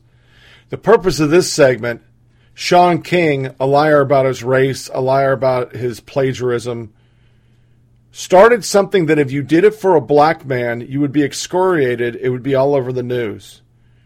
And as you'll see by the ending of this segment, which won't be that long, the media dropped it like a fucking bad taco. January 1st, all hands on deck, a 40-year-old white man with a beard and a red pickup pulled up to 7-year-old Jasmine Barnes and her family near Houston Walmart and shot and killed her and injured others. I'm joining the search for a killer and have $25,000 reward. Need him now. The man who shot and killed 7-year-old Jasmine Barnes, as used to, was driving a maroon pickup and shot Jasmine and her family through the window of the truck. They believe he was white, at least 40 years old, and had a beard. First, let's find this truck, make and model. These are all from Twitter feeds. I didn't make any of this up. Nobody's compiled this. I did it. Shaun King, all hands on deck, 40-year-old white man, Barnes family, I'm $25,000, Michael Skolnick, CNN, she has a name, 7-year-old Jasmine Barnes was murdered on Sunday in a Walmart parking lot. The suspect was a white bearded man in 40s, has not been caught. He shot in her mother's car. Jasmine, Shaun King has $35K for info leads up to the arrest. CNN breaking news. Authorities are hunting for a man who shot a car left to Houston. The suspect is described as a white male, 40s. The beard's gone. Then he repeats it again. He repeats this 1 million times. Listen, I have $35,000 in cash. The person who turns in the murderer of 7-year-old Jasmine Barnes. You can contact me confidentially, and I can give you the money without anyone knowing it was you. Contact me at Shaun King Gmail or at the Harris County Sheriff Department. Again, this isn't the first time that a black family was ambushed by an unknown white male. Exact same thing happened August 30th, 2017 to Avonta Williams and his girlfriend's grandmother. The previous shooter was a white male in a silver pickup, and he's still at large. 3, the shooting occurred in the exact same stretch of highway adjacent to the same Walmart in Humble, Texas off Loop 8 in Wallaceville. 4, activists who pushed the sheriff's department to investigate the shooting after 3 months without action said at least one more similar shootings took place in the area not long before it. We have a bunch of white people lynching black people. That's the inference. Next tweet. Found an eyewitness who saw the shooter of Jasmine Barnes and chased down the shooter in his car. Listen to me. If you know this murderer, turn him in now before he gets you killed or cause you to be an accessory to murder. We will find him soon. Did you hear anything about white guy? Remember, the case is solved. I got all this. He didn't delete any of this. Update. I've now located several credible eyewitnesses with essentially new information. I've screened them and passed them to Sheriff HCSO. It's not enough, but give us many more details. Our reward is now $50,000. Amy Skinkin. I can't believe they haven't found this guy yet. Aren't there street cameras in the Walmart parking lot? They identified him from the start. That narrowed it down so much. Whoever is protecting him is very bit as boring as he is. Rally on Saturday, funeral on Tuesday. We should not have to do this, as Sean King again. Any of this, but here we are. Our reward for the arrested killer of 7-year-old Jasmine Barnes is now $100,000. Once again, no race. Thank you to DeAndre Hopkins of the Houston Texans for not only expressing his heart about the murder, but also dedicating his upcoming playoff check to support the family. We love you, brother. When I see Jasmine Barnes' face, I see my own daughter. I'm quoting Obama because I didn't really research this shit, but I hate white people. Got it. Nick Valencia, Jasmine Barnes' favorite song was Wake Up in the Sky by Bruno Mars and Gucci. 1017. Her favorite color was purple. She loved to play dress and put her mom's heels on. She dreamed of being a teacher and would make her sister play school. Her killer is still on the loose today. Once again, not belittling that. Sad. Never should a 7-year-old be killed. Next, Sean King. I'm personally documenting and tracking at least 20 potential suspects. January 4th. Could someone please find me the link of this actual post on Facebook and connect me with the person who posted it? Are these the same trucks on the left of the man stealing a motorcycle days before Jasmine's murder on the right? Is a truck from her murderer? It's a white guy. A black lady timed him out. What more can you tell me about Robert Cantrell? He was arrested in Houston hours after Jasmine was murdered on another violent crime spree. We've had 20 people call and email us say he's a racist, violent asshole and has always been. Tell me everything you know. I want to pause for a second. If I posted a picture of a black man who just happened to get arrested around the time of a murder and called him a racist asshole, would I get away with that? I'm just asking for a friend. Twitter moment. U.S. celebs and activists band together to support family of slain Texas 7-year-old. Here's an example. Susan Sarandon. The murder of Jasmine Barnes is more than a tragedy. It's an inconsolable loss for the Barnes family. A loss which didn't need to happen. This violence is unacceptable. I'll send prayers to them and urge everyone with the information to email. 2 statements. I thought sending prayers was bullshit. Fuck your prayers, Susan Sarandon. That's what you say to us. Secondly, you fucked up Ray Donovan. Resign from the show. I fucking hate you. Then yesterday, around 3 o'clock, after an intensive week-long manhunt, Texas police have arrested a suspect in the drive-by shooting of 7-year-old Jasmine Barnes. Authorities say the girl's death may have resulted from mistaken identity. Nowhere in there is the race. Do you notice that? CNN just omitted it. NBC, supporters rally for justice for 7-year-old girl killed in Texas shooting. It's going to be justice for her, and I feel at the bottom of my heart, said the mother of Jasmine Barnes, the child killed by gunman Sunday. WAPO, black 7-year-old slaying as Houston on edge. Police just released a sketch of the suspect. I'm going to read these articles because we got the tweet. Somebody's been arrested, but this is all leading up to it. Gunman pulled along. The mother was driving 4 of her daughters, blah, blah, blah. The horrific killing in Houston is the second to last day of the year has drawn wide attention. Blah, blah. Sylvester Turner, and gained traction after being focus of writer and activist Shaun King and civil rights lawyer Lee Merritt, who said they raised $100,000 in private fundraising effort for any information leading the suspect to arrest. Gonna pause for a second. Do we do this for Chicago when you know it's black on black crime? Do civil rights lawyers show up for that? Because I'm thinking the black dead people that accidentally get shot by other blacks feel like it's a civil rights violation also, as they're bleeding out. Could be just me, though. Authorities describe the suspect as a white man in his 40s, bearded. Washington told reporters that he was a white man with blue eyes that was so skinny he looked sick. Daughter confirmed it. The Roof. This is the man suspected of killing a 7-year-old. A picture of some random dude that looked just like the dude that they dimed out that was arrested. Same picture. Vice. Police are searching for a white male who shot and killed black 7-year-old in an unprovoked attack. Male in his 40s who killed a 7-year-old in Open, Harris County. They didn't put race in there, which was really interesting because maybe they knew this is bullshit. Then Twitter moment. 20-year-old male arrested. No race. Blaine Shaun King offered $100,000 to the arrest of the white man who killed this young lady. You ran the story for a whole week. Now that we know the man was not white, you have left out race of the killer. Cameron Gray. This guy, Merritt Law, along with a complete fraud, Shaun King, let the MSM in a frenzy of stories about Jazmine Barnes and how white men are just out there killing young black girls. A black man admitted to her murder. How many people will go back and change their tweets now? These are just some of the things Merritt Law, this Esquire, civil rights, gotta get whitey lawyer. If we cannot properly address racial crimes, we will not able to reduce them. Stopped by the barbershop to get a cut. The topic of Jazmine Barnes came up. A little girl in Houston killed by a drive-by.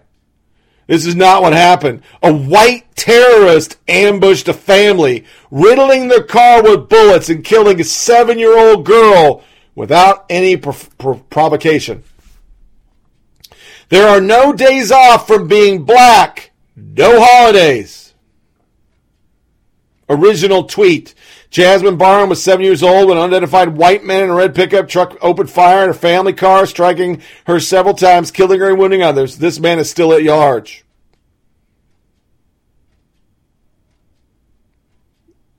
Wayne Dupree, who's African American, will sum this up better than I can, because I'm a whitey. What the fuck do I know? Now an update to breaking news we brought you at the top of the newscast. A man charged with capital murder in the death of 7-year-old Jazmine Barnes. Yeah, it was exactly 1 week ago that she was shot and killed as she and her mother were leaving a Walmart. The suspect just appeared before a judge. And Channel 2's Taisha Walker is live in downtown Houston with the latest on the case. Good morning, Taisha. Sophia, good morning, and we're still going through what was said in court this morning, but I can tell you that Eric Black, that 20-year-old suspect, has been charged with capital murder of a person under the age of 10 years old. He made his first court appearance this morning. We do have video of him going before a judge wearing handcuffs and an orange jumpsuit. In court, we learned that Black was the driver and a man with the initials of LW is the suspected shooter, and that Jazmine and her family were never the intended target, and that the alleged shooter and Black were not aware that they had the wrong car until watching the news. We are aware that deputies were able to take Black into custody yesterday with the help of a tip that came in through email. We also know that the men were not in a red pickup as initially thought, that it was a different vehicle. Let's refresh you that the shooting happened a week ago today on the East Sam Houston Parkway feeder road near Wallsville Road. We know that Jazmine was shot and killed. Her mother also injured in the arm when some men opened gunfire on that vehicle. We are told that there were more than 8 spent shell casings that were discovered within a 400 feet radius of that shooting. We will continue to process this information. We can tell you that investigators plan to update the media later today at 2 p.m.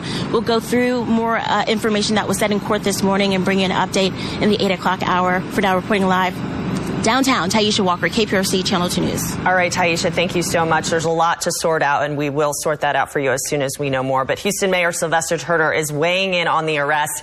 In a statement, the mayor writes in part, quote, "This should serve as a warning to all violent offenders who prey on our community. The color of your skin or how much money you make, these things do not matter when law enforcement will find you eventually."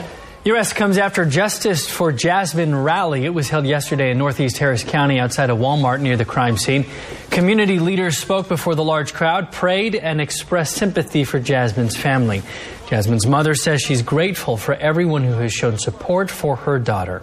I thank everybody, the celebrities, the people that's behind the doors that's doing things, the people that we don't even know about that's underground doing things. They doing something, they making something move, man. And it is going to be justice for her, and I feel it in the bottom of my heart. Jasmine's parents say they are focused on Jasmine's funeral and getting justice for their little girl.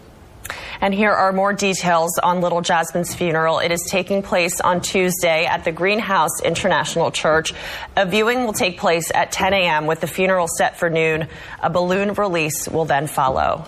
And we will continue to follow this case both on air and my bad. online He just at tweeted click2houston.com. We are news report, but he wrote this. Site and we'll send out push Suspects arrested in death of 7-year-old Jasmine Barnes. Huge case of mistaken identity. Both suspects are black, and one has confessed to having been involved in the shooting. People need to calm down. Not everything is about race.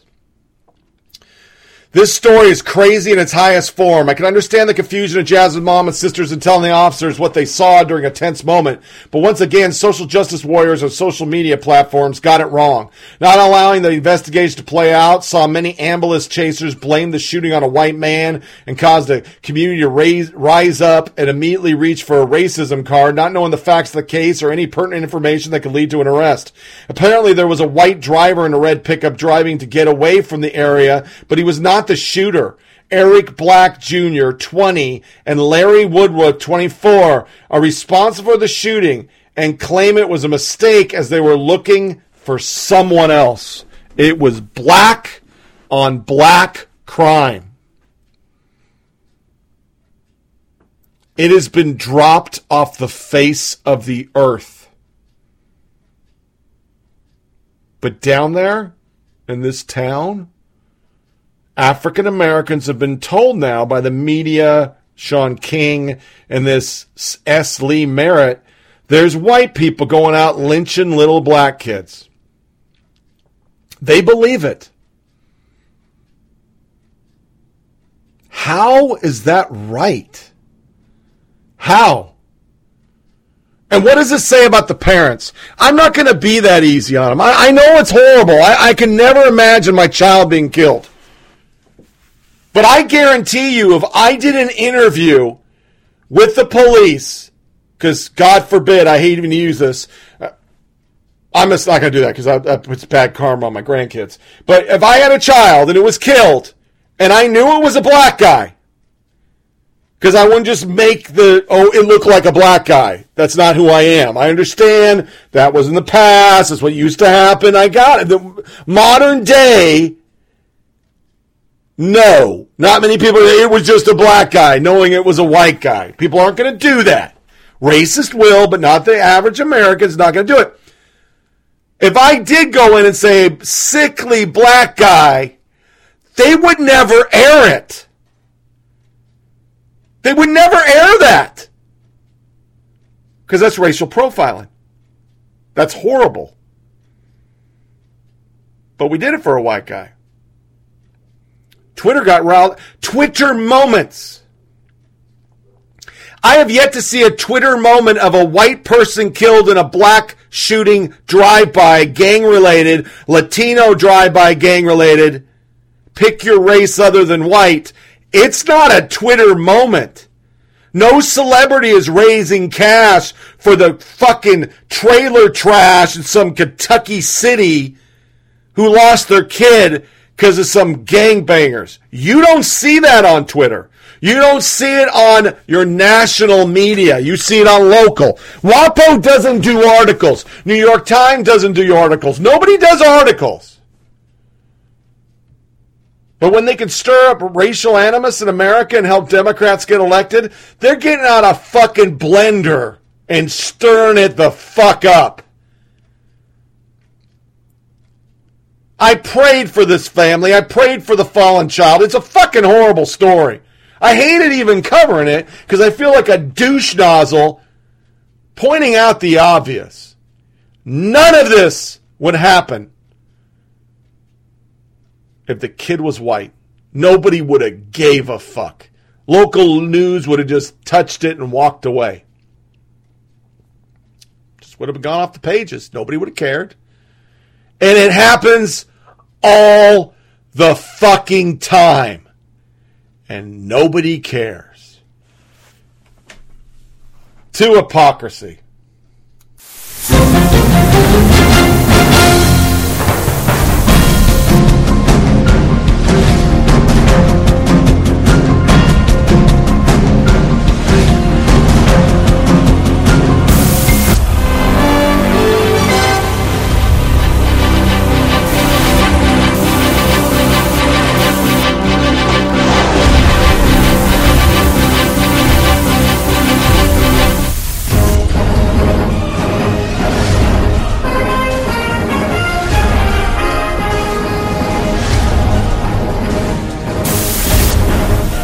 Hypocrisy!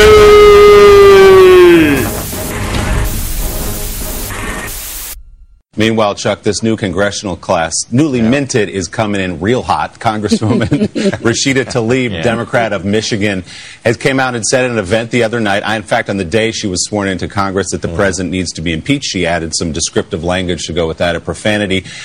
What is the tension here between this new class, who frankly came in on a wave of progressives who want to see them take out the president politically one way or another, and Nancy Pelosi, who's trying to sort of slow walk the idea of impeachment if it gets to that?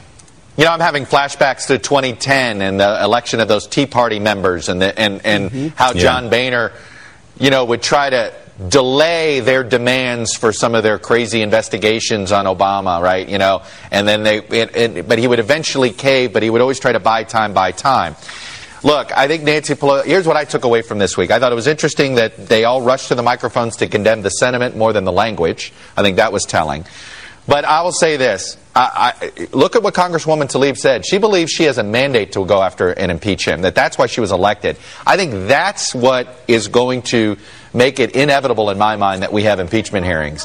I think Nancy Pelosi can hold off this for a while, but I don't think she can forever stop this train. And quickly, Kristen, what does Nancy Pelosi do to thwart this? She said it's not the language I would have used, but it's nothing worse than the president has been saying. Well, that's right. And I think Nancy Pelosi doesn't think this is a winning issue for Democrats right now. Why? Because the Mueller investigation isn't finished. And so you're certainly going to continue to hear these new members of Congress talk about impeachment. It's hard to see that there's going to be any real movement on it, I think, until after we get that Mueller report. But, of course, they're worried about a backlash and looking like they're more interested in politics and not actually governing if you're the establishment. But if you're some of these new members, it's what you campaigned on. It fires up the base. They're in no mood for patience, these new members.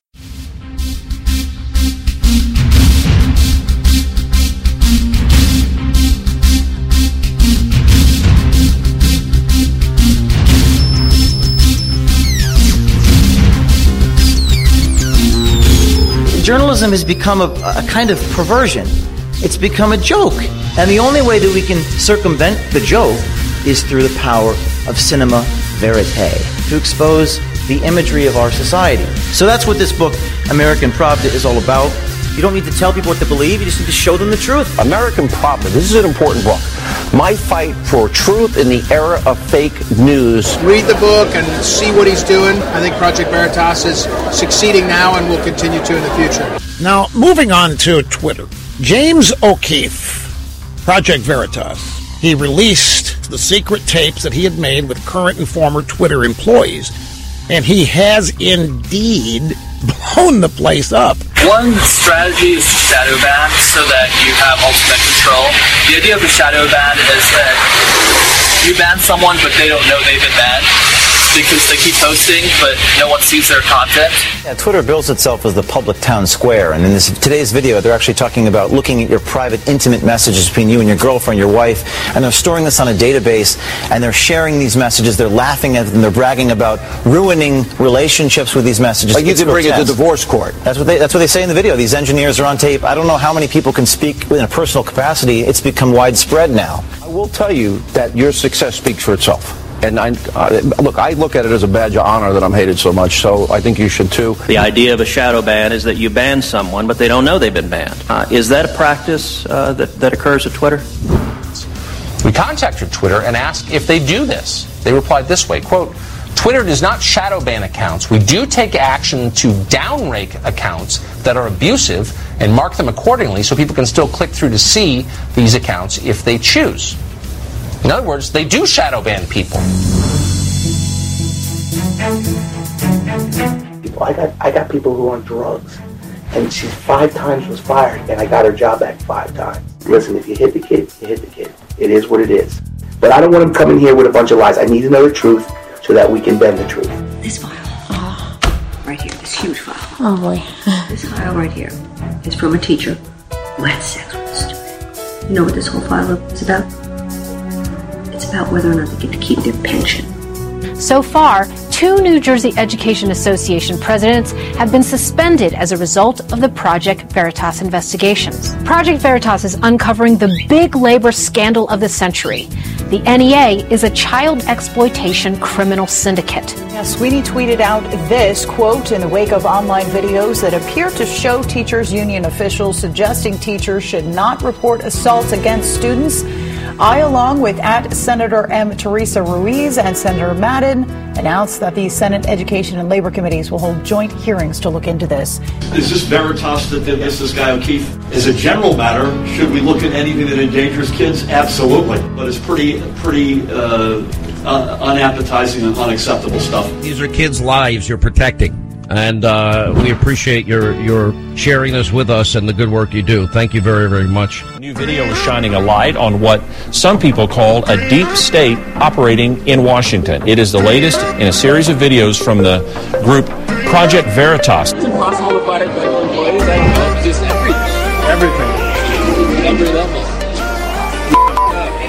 It's the first in a series, and we're going to be following that very closely. But rest assured, we're aware of it, and we're taking a good look at it. And now Project Veritas is back with a new video exposing what they say is the deep state. A series of undercover videos now prompting a series of investigations within the government. In this one, a Department of Justice paralegal who also belongs to the Democratic Socialists of America seems to admit to using DOJ resources to help with her cause. So we ran the license plate. And joining with other employees to work against the Trump administration. And then there's a lot of talk about like positions inside. In another video, this man says he conducts DSA work while he's supposed to be working at the U.S. State Department.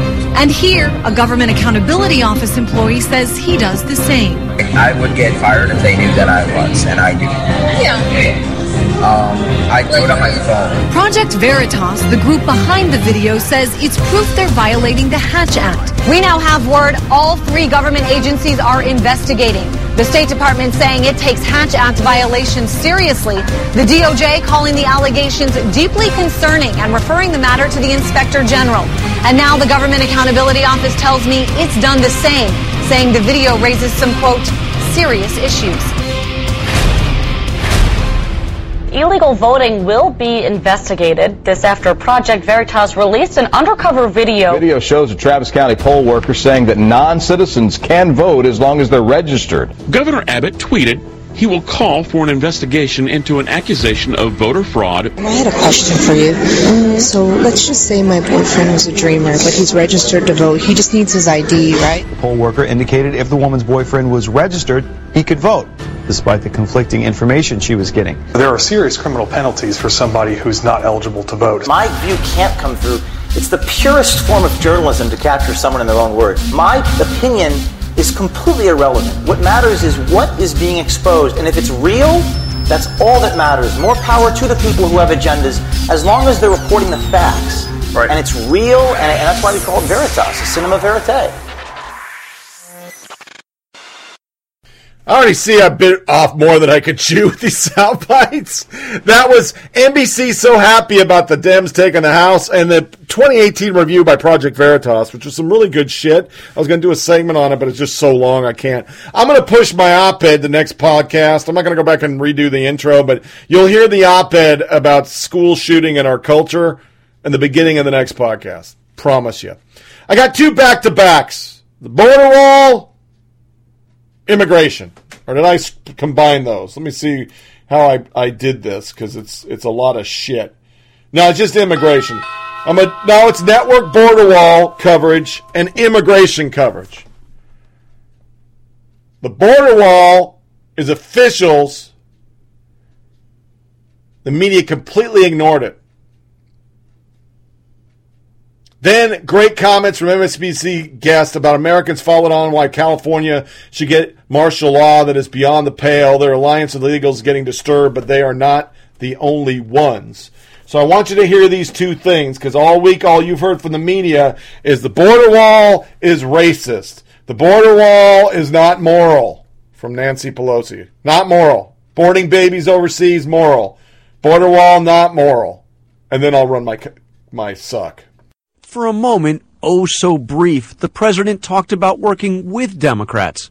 But then, his border wall. The controversial border wall. That controversial wall. The wall, is it a non-starter? But do walls really work? Do border walls work? It's going to stop Mexicans from coming to the U.S.? Locals remain skeptical of the impact President Trump's wall will have. Some Latinos joke about the wall. But when you look at a wall, can't that just be overtaken by a drone or some other method of getting through? More like, who's going to pay for the artistically designed steel slats at the border? Mexico, indirectly. But how would you feel if Hillary Clinton supporters ran a campaign to tear down whatever wall you raise money for? Many asking why Mexicans should have to pay for a wall they don't want. Some who live along the Rio Grande, the natural border with Mexico, don't want a wall. There are a lot of people on the nation that don't want the border wall.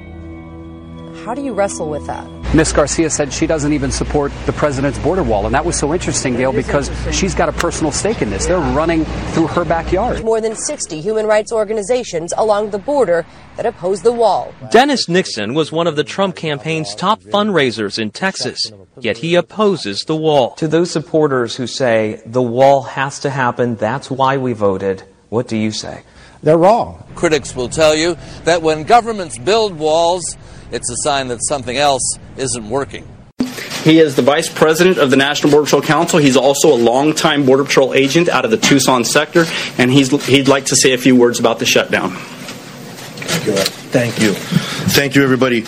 Once again, my name is Art Del Cueto. I am a vice president with the National Border Patrol Council. And I want everybody to take the time to understand what's going on. We are all affected by this shutdown.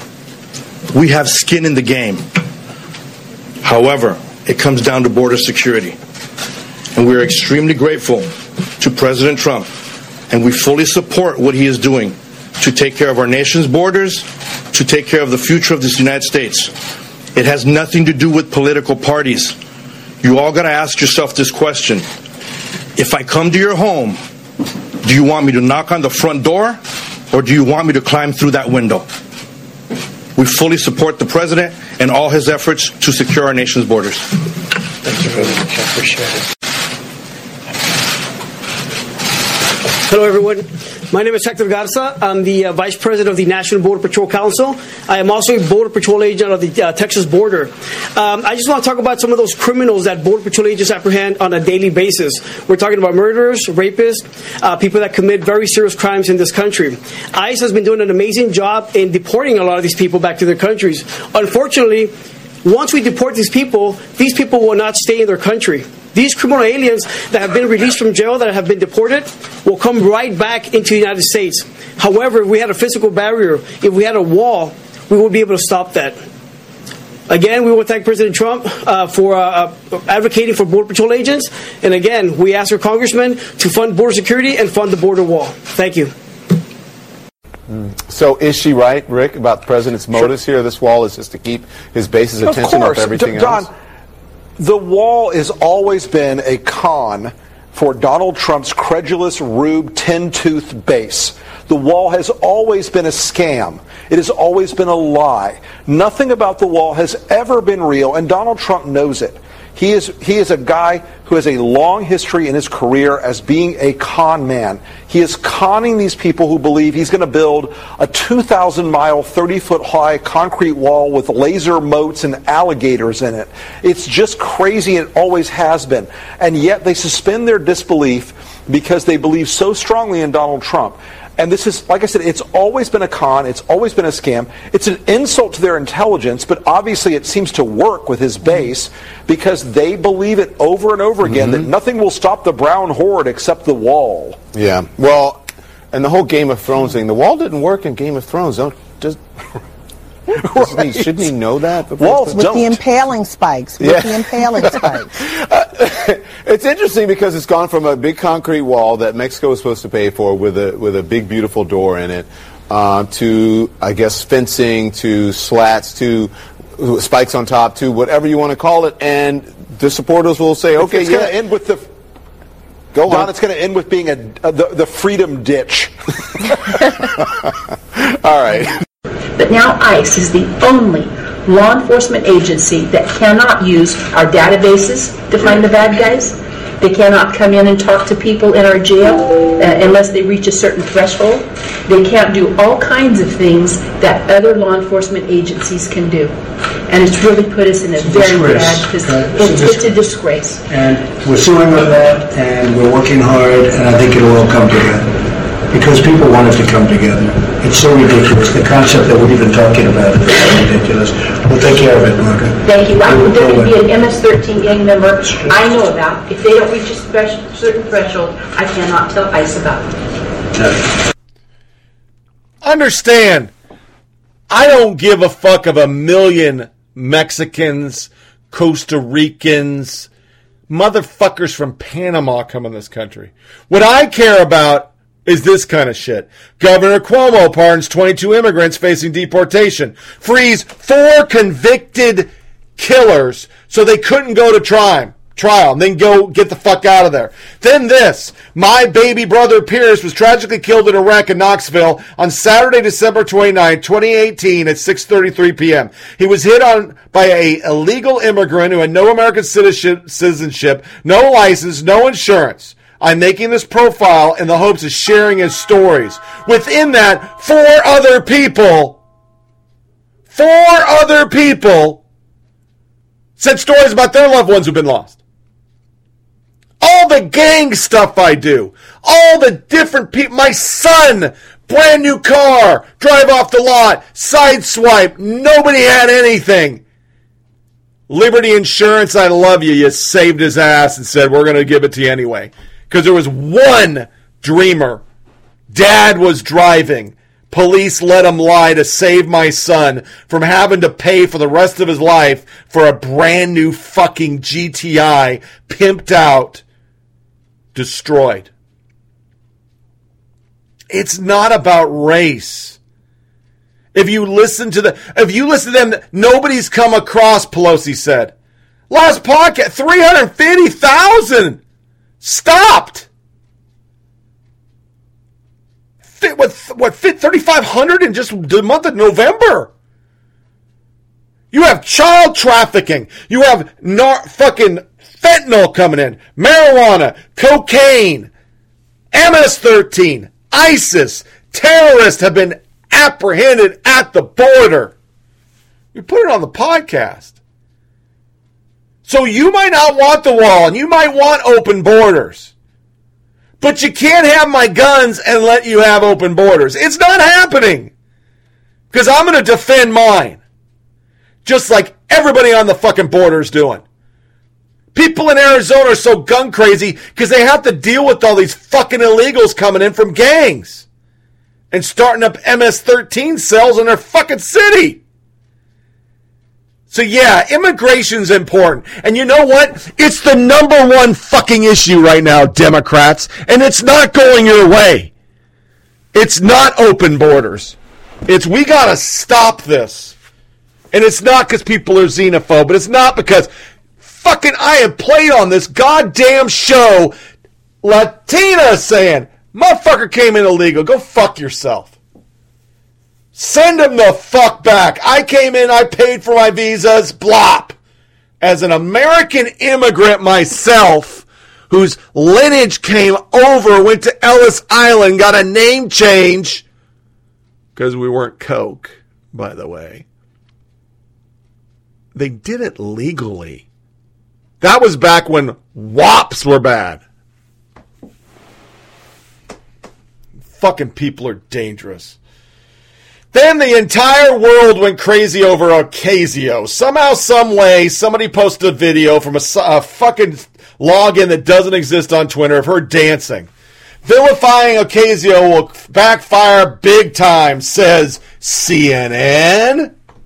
New York Times makes up far-right offense over Representative Ocasio's dance clips.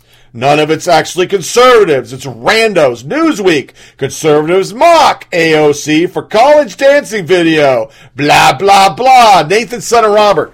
Examples of conservative mocking AOC and story? Zero. Journalism is crap. I'm sorry, journalists, who I like, get offended when I say this. But it is. I'll return the favor by not getting offended when you say bad things about my industry or party. Name one conservative. One. You can't. Let's give Newsweek the benefit of the doubt here. Let's assume the account, now deleted, has distributed the video, wasn't a burner account. That's one alt-right nut job. Newsweek offers no evidence of a second conservative in the article. I admit I made a tweet with much the same message of his article, but who are the conservatives indicated in your tweet? Jim Treacher. No, conservatives are not angry about AOC. Dan Jordan was the guy. High school video of AOC was a guy. Congratulations, New York. That's dogging her? The person that did it was Anonymous 1776. Here is America's favorite commie. No, it's all acting like the clueless nitwit she is. High school video of Sandy. Yeah. Here's the deal. Because it's in the hypocrisy. You say Tlaib can't be held. All Democrats are not Tlaib. So because she called him a motherfucker, not all Democrats have to answer for that. But one nutjob on Twitter makes fun of a teenage Ocasio from like 3 weeks ago because she's so fucking young. And all conservative pounce, criticize. Conservatives jump on it. But you don't do this. Ocasio-Cortez gets nasty with Steve Scalise. Her supporters threaten him. His response is perfect. Republicans, let America keep more of their own hard-earned money. Democrats, take away 70% of your income and give it to leftist fantasies. I put it down here because hypocrisy because of that. You're the majority whip. How do you not know how marginal tax rates, blah, blah, blah. I'm a bitch. In the remarks, kick his cane, snipe him. Snipe his ass. Ocasio, hi AOC. Happy to continue this debate on the floor of the People's House, but it's clearly not productive to engage here with some of your radical followers. Stay classy. She never addressed it. The media never addressed it. This is at least the third time I have brought up that Steve Scalise has been disparaged in those terms. Those Twitter accounts are banned. Snipe him is still up. Snipe his ass is still up there. And he literally was sniped by a motherfucking leftist. Nobody covers it. Nobody. But Trump says grabbed her by I moved on her and grabbed her fucking junk. And I've had people actually say that. So you grab women's junk? Because I was arguing for a Trump thing. Not for Trump, for the cause, the wall or whatever. That's fucking hypocrisy.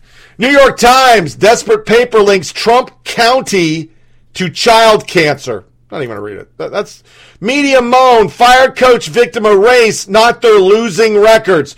An African-American and progressive white writers in full gripe mode this season, firing of 5 black head coaches, 21 wins, 50 losses, and a tie.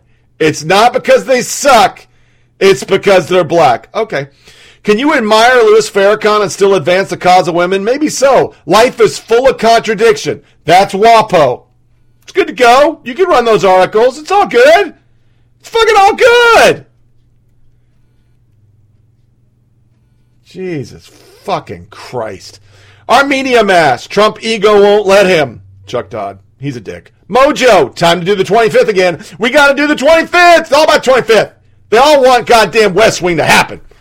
Another CNN journalist gets Mike yanked for asking the same question that was answered. CNN going to DEFCON 1 over something Trump did, and it's only fucking the 7th.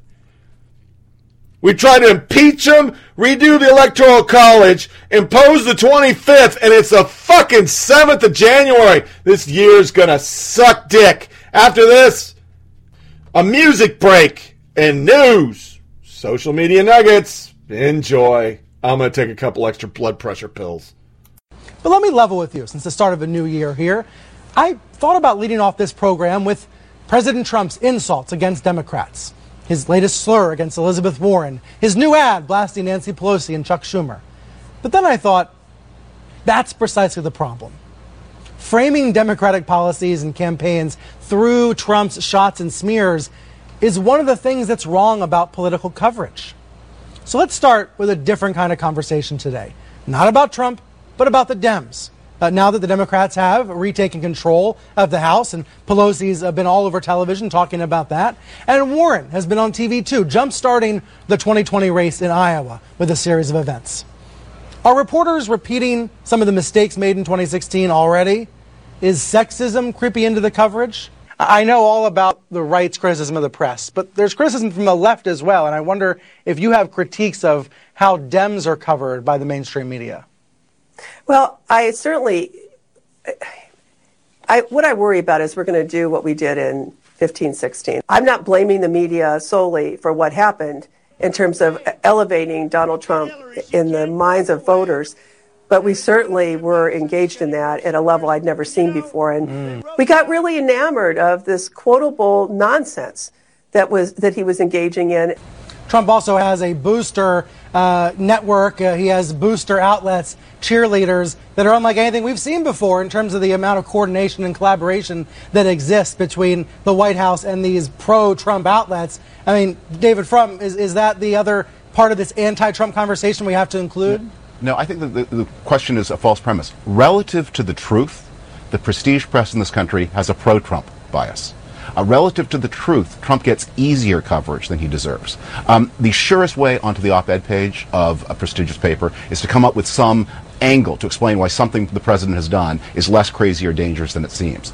The networks like this one give a lot of airtime to people who normally would be working for the Home Shopping Network, who wouldn't be on at all if they weren't prepared to say absolutely. You can be nicer than that. Hold on, you're saying that we are grading Trump on a curve, that the coverage is on a curve. Speaker is the proper way to address Nancy Pelosi since she took command of the House of Representatives this past Thursday.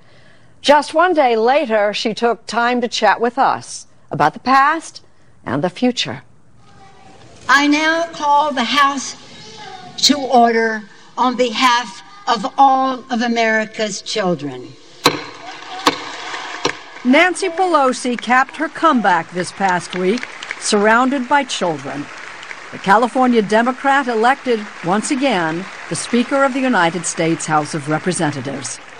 You've become the most powerful woman in American history. That's funny, isn't it? President Trump hasn't given you a nickname. That I know of. That I know of, no. And to me, it means one of two things.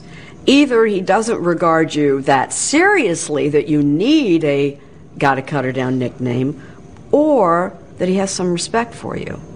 Well, in either case, it doesn't matter to me. As the first woman elected Speaker of the House, Nancy Pelosi's place in history was already secure. But her defining role in history may lie ahead. If Hillary Clinton had won and Affordable Care Act would be safe, I would have been happy to go home. I have options. You would have retired? Yeah. Well, I don't know if I would retire. I would have gone home. Yeah, I mean, I see my role as more of a mission than job tenure. And when the mission is accomplished, then I can have that satisfaction that when I was needed to get the job done, I was there to do it.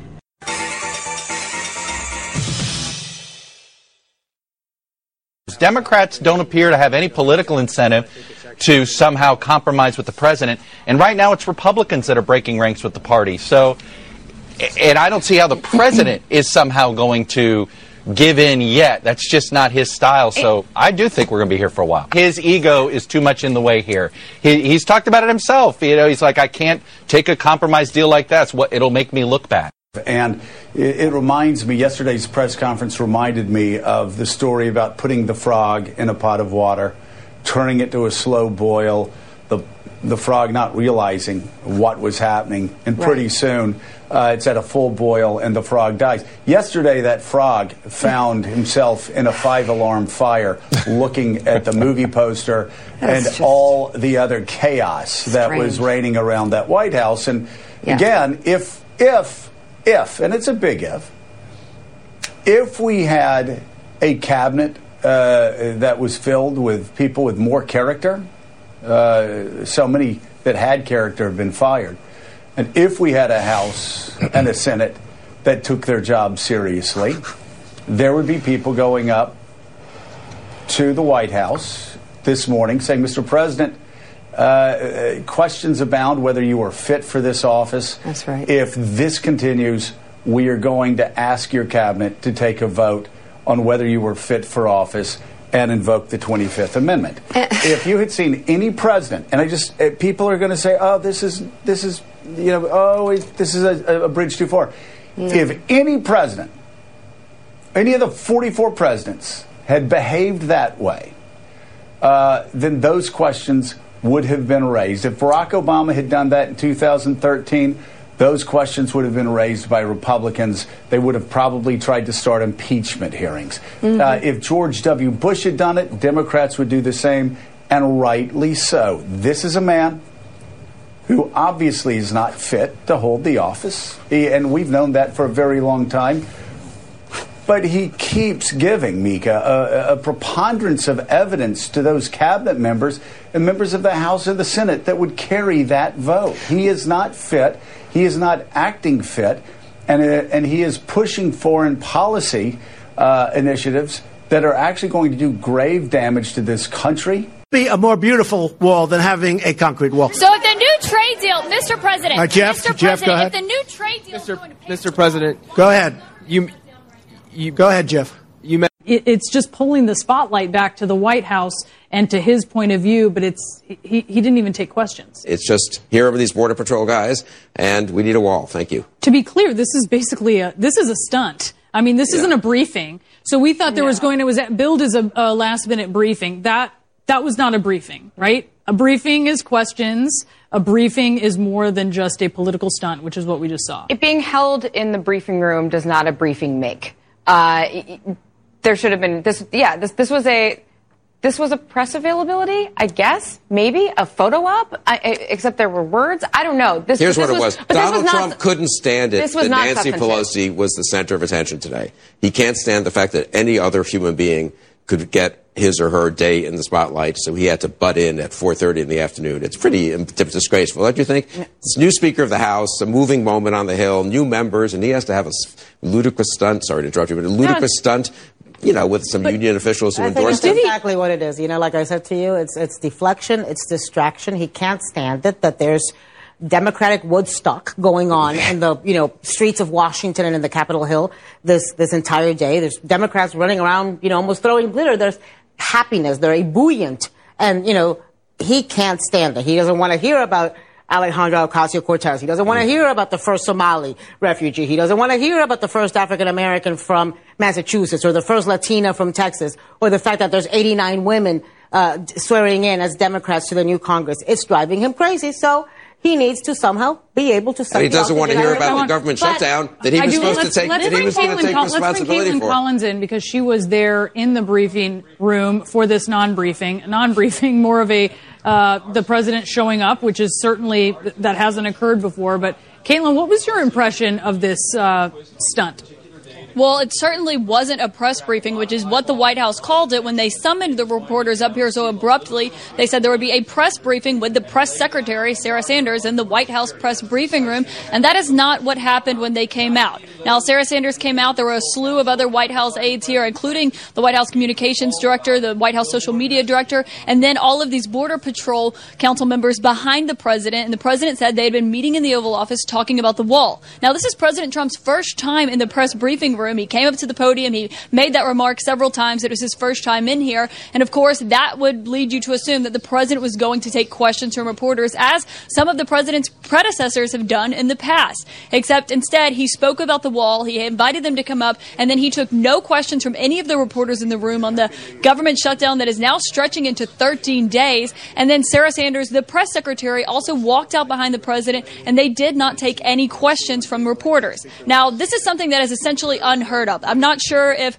the press secretary has ever come into the press briefing room before and not taken a single question from one reporter. Yes, we've had short briefings. Yes, they've been quick before. And yes, they're not very regular in their occurrences, but typically they always take questions. That is not what happened here today. And the only thing that it can really remind you of is when the first time that Sean Spicer was press secretary and the day after the president's inauguration, when they summoned reporters pretty abruptly, then he came out here and shouted about the president's crowd size, saying it was the most attended inauguration ever, and then turned away, went back through that door up to his office, and didn't take any questions. That's pretty much what just happened with Sarah Sanders and President Trump, minus all the shouting that Sean Spicer did on that day. This was not a press briefing, Brianna.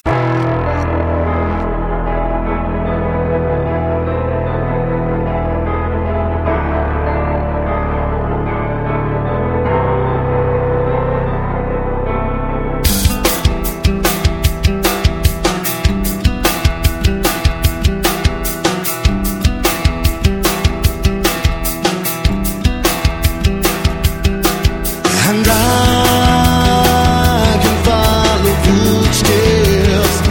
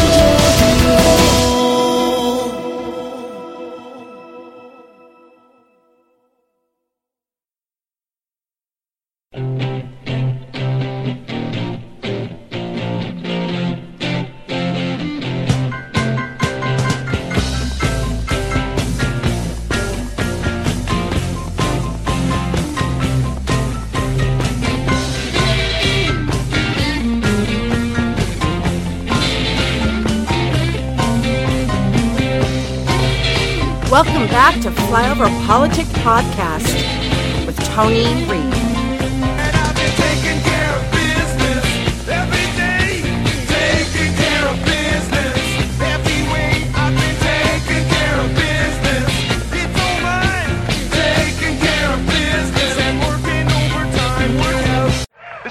This is something, man. This is our generation, man. All you people, we're all together, man. It's groovy. And dig yourselves, because it's really groovy. Now it's time for news and social media nuggets. The crazy stuff that makes your host lose his mind. It's a whole new ball game on campus these days, and they call it PC. PC?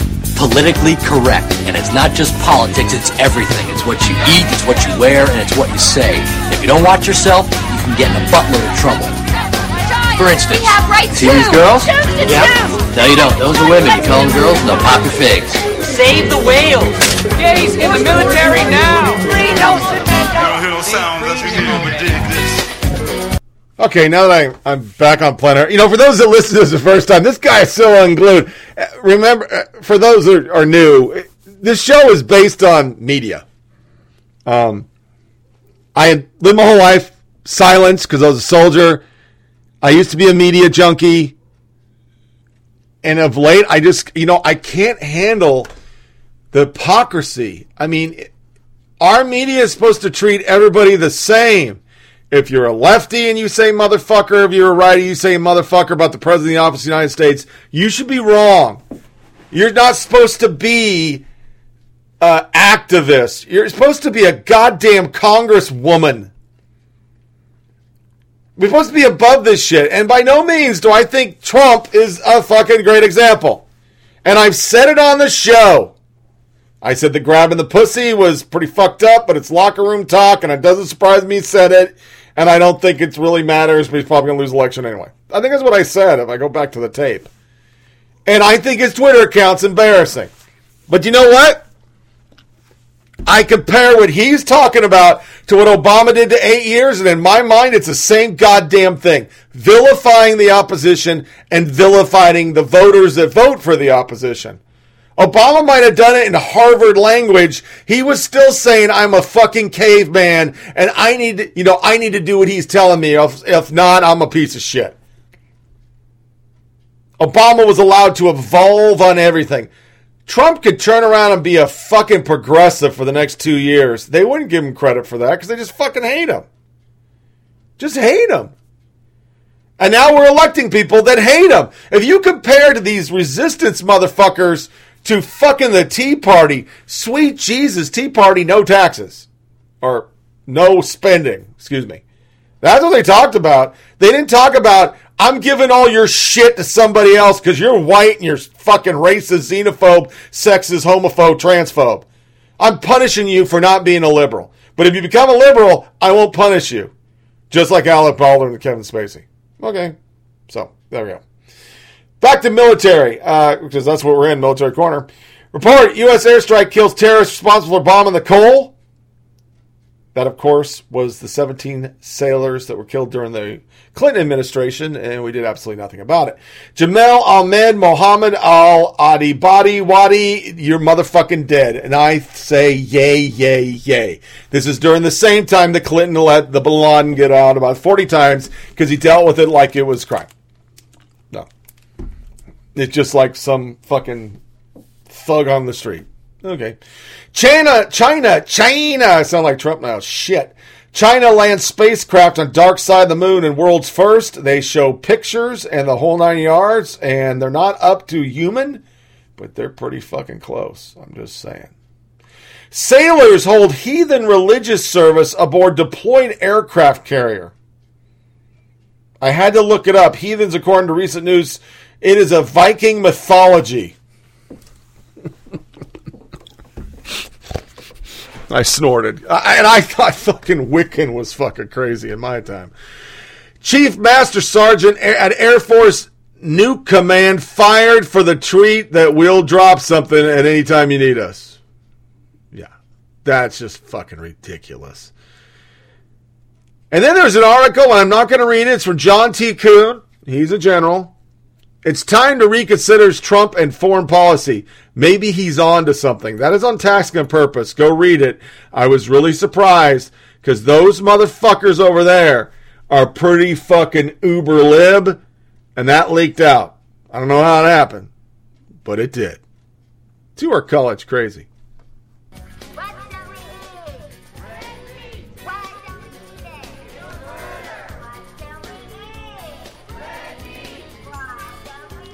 UMass Dartmouth charges pretty penny for ecofeminism course. University of Massachusetts Dartmouth is offering a $1,218 ecofeminism course in which students will learn about the oppression of nature. A schedule for the course states that students will study vegetarian ecofeminism, intersectionality and connectivity, activism, and more. Vegetarian ecofeminism. In here it says, in similar fashion, professor at Santa Monica College took ecosexuality to a different level, hosting an ecosexual sex extravaganza, during which students married the ocean. In there they're talking about lust for nature. Wow. Harvard decries destructive new Trump administration policy. Harvard University and 64 other U.S. schools have signed an amicus brief supporting Guilford College in a legal battle against U.S. Secretary of Homeland Security Kirstjen Nielsen. The brief laments Nielsen's policy, which allows the Department of Homeland Security to set start dates for unlawful presence retroactively. So they're just doubling down, like everybody comes in. Everybody, doesn't matter how long they're, just be in this country, do what you want. Lefty sports website shames Ray Lewis as a Bible thumper. I want to just pause the cause for a second. This dude was in a murder, implicated in a murder. He was let off, but he was arrested around the Super Bowl. That was 2000, right? Now, he's a piece of shit because he's a Bible thumper. Okay. Let me read this here in Hot Takes, breaking down the 10 hottest sports takes of 2018. Awful announcing related how, in the second week of April, it took the Christian Lewis to task for his criticism of Giants receiver Odell Beckham Jr. While appearing on the Colin Cowherd Fox Sports program, Lewis uses every opportunity to talk about how religious and holier than thou he is. The herd and blasting the Giants' Odell Beckham Jr. over religion. Here's what Lewis told Cowherd at the time. Where there's no God, there's chaos. Odell has removed God from his life. This is a kid who grew up under the covenant of who God really is and everything that he's doing. He's crying out for help. We have a lot of people reporting about it, but it's always been the duty of elders to go back and help them. So that's why I raised my hand and I told him, I'm here, whatever you need. It's a commitment he started to make, so we started to make those phone calls, started to have conversation, and then I started to see he started to distance himself a little bit more and a little bit more and a little bit more. And the moment, just listen to me, Colin. I don't care about religion. I'm talking about foundation. When your foundation is disturbed, when everything you're doing is in the opposite of what you've got in this place, then you're making your own bed hard. You know, I talk about a lot on the show, but you know, if all day you can force your religion of progressivism on us, in our grade schools, in our junior highs, high schools, college, on every morning show, Tony Dungy and Lewis, two African Americans. I mean, have you ever gone to a black church? I mean, these people are kind of Christians. Gone to the church. They be speaking the Bible, and they know it. And they're old school. Why they vote for Democrats who abort babies and want to fuck goats, I don't know. But it's there, man. They get lambasted in sports media because they talk about God. Well, here's my deal. If Jim Costa can go on TV and say he's got to take my gun just because I'm a white guy, suck a fat dick. They can talk about God. That's not very religious of me, but I said it. University honors MLK Day with gender identity teaching. Somehow this has not become a racial thing. I don't get it. Illinois Wesleyan University will mark Martin Luther King's Jr. Day with a gender identity teach-in. The afternoon-long event will feature two speakers, including black, queer, feminist community organizer. The January 21st event at the United Methodist Church-affiliated university will feature 2 speakers. Charlene Carruthers, whose website describes as a black, queer, feminist community organizer, will deliver the keynote for the famed civil rights activist and former Baptist minister. The afternoon-long event will conclude a session on gender identity and human rights, which will be led by IWU Pride Alliance. The theme of the event, according to University News release, is gender and social justice. Drawing on black intellectuals and grassroots organizing traditions include the Haitian Revolution, the U.S. Civil Rights Movement, the LGBTQ rights and feminist movement, unapologetic challenges all of us engaged in the social justice struggle to make the movement for black liberation more radical, more queer, more feminist, more fucking crazy. The university said Davis' invitation served to bring the FSU Tallahassee community together to reflect on the past and challenge one another to be engaged in creating social justice and advocates for social justice for all. I don't think Martin Luther King would be down with the transgenders. I'm just throwing it out there. I know I shouldn't say that because I'm white, but I would say he'd be talking about they shouldn't be killed. But this gay stuff? No, I don't think he'd be. He was a Christian, yo. He was a minister. Black Church. Old Testament. Look it up. UCSF launched gender pronoun stickers for those not sure.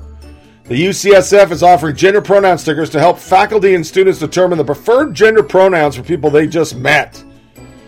These stickers aim to reduce instances of misgendering and to make it easier for you to know which pronouns to use for someone you just met. It's important to offer opportunities for all members to share their gender pronouns in settings where they're asked to introduce themselves. Whether you're working with a colleague, peer, or patient, we want to allow for everyone to specifically indicate the pronouns so each individual feels safe navigating UCSF. That doesn't bother me. I'm not going to lose my lunch on it. But oh fuck yeah on this story. Schools to teach 8-year-old boys can have periods too.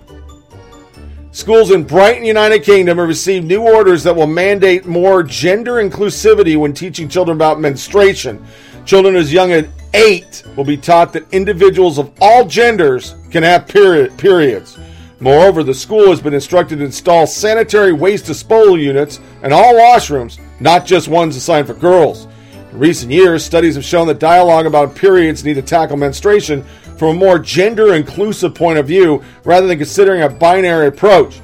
That is to say that those who identify as boys but still have traditional female genitalia can still have periods, and that's what we call females. But okay. The introduction was included in a guideline published by the local council earlier this month, taking a period-positive approach at Brighton and Hove schools, which asserts there's more work to do across all settings to prevent a reduced stigma related to periods and talking about periods. Yeah. They're talking to kids like this. So your period's arrived, you're not feeling it? What can you do? Note, mild period pain is common and relieved, blah, blah, blah, blah. And they go down and talk about magnesium and all the things a woman needs to do.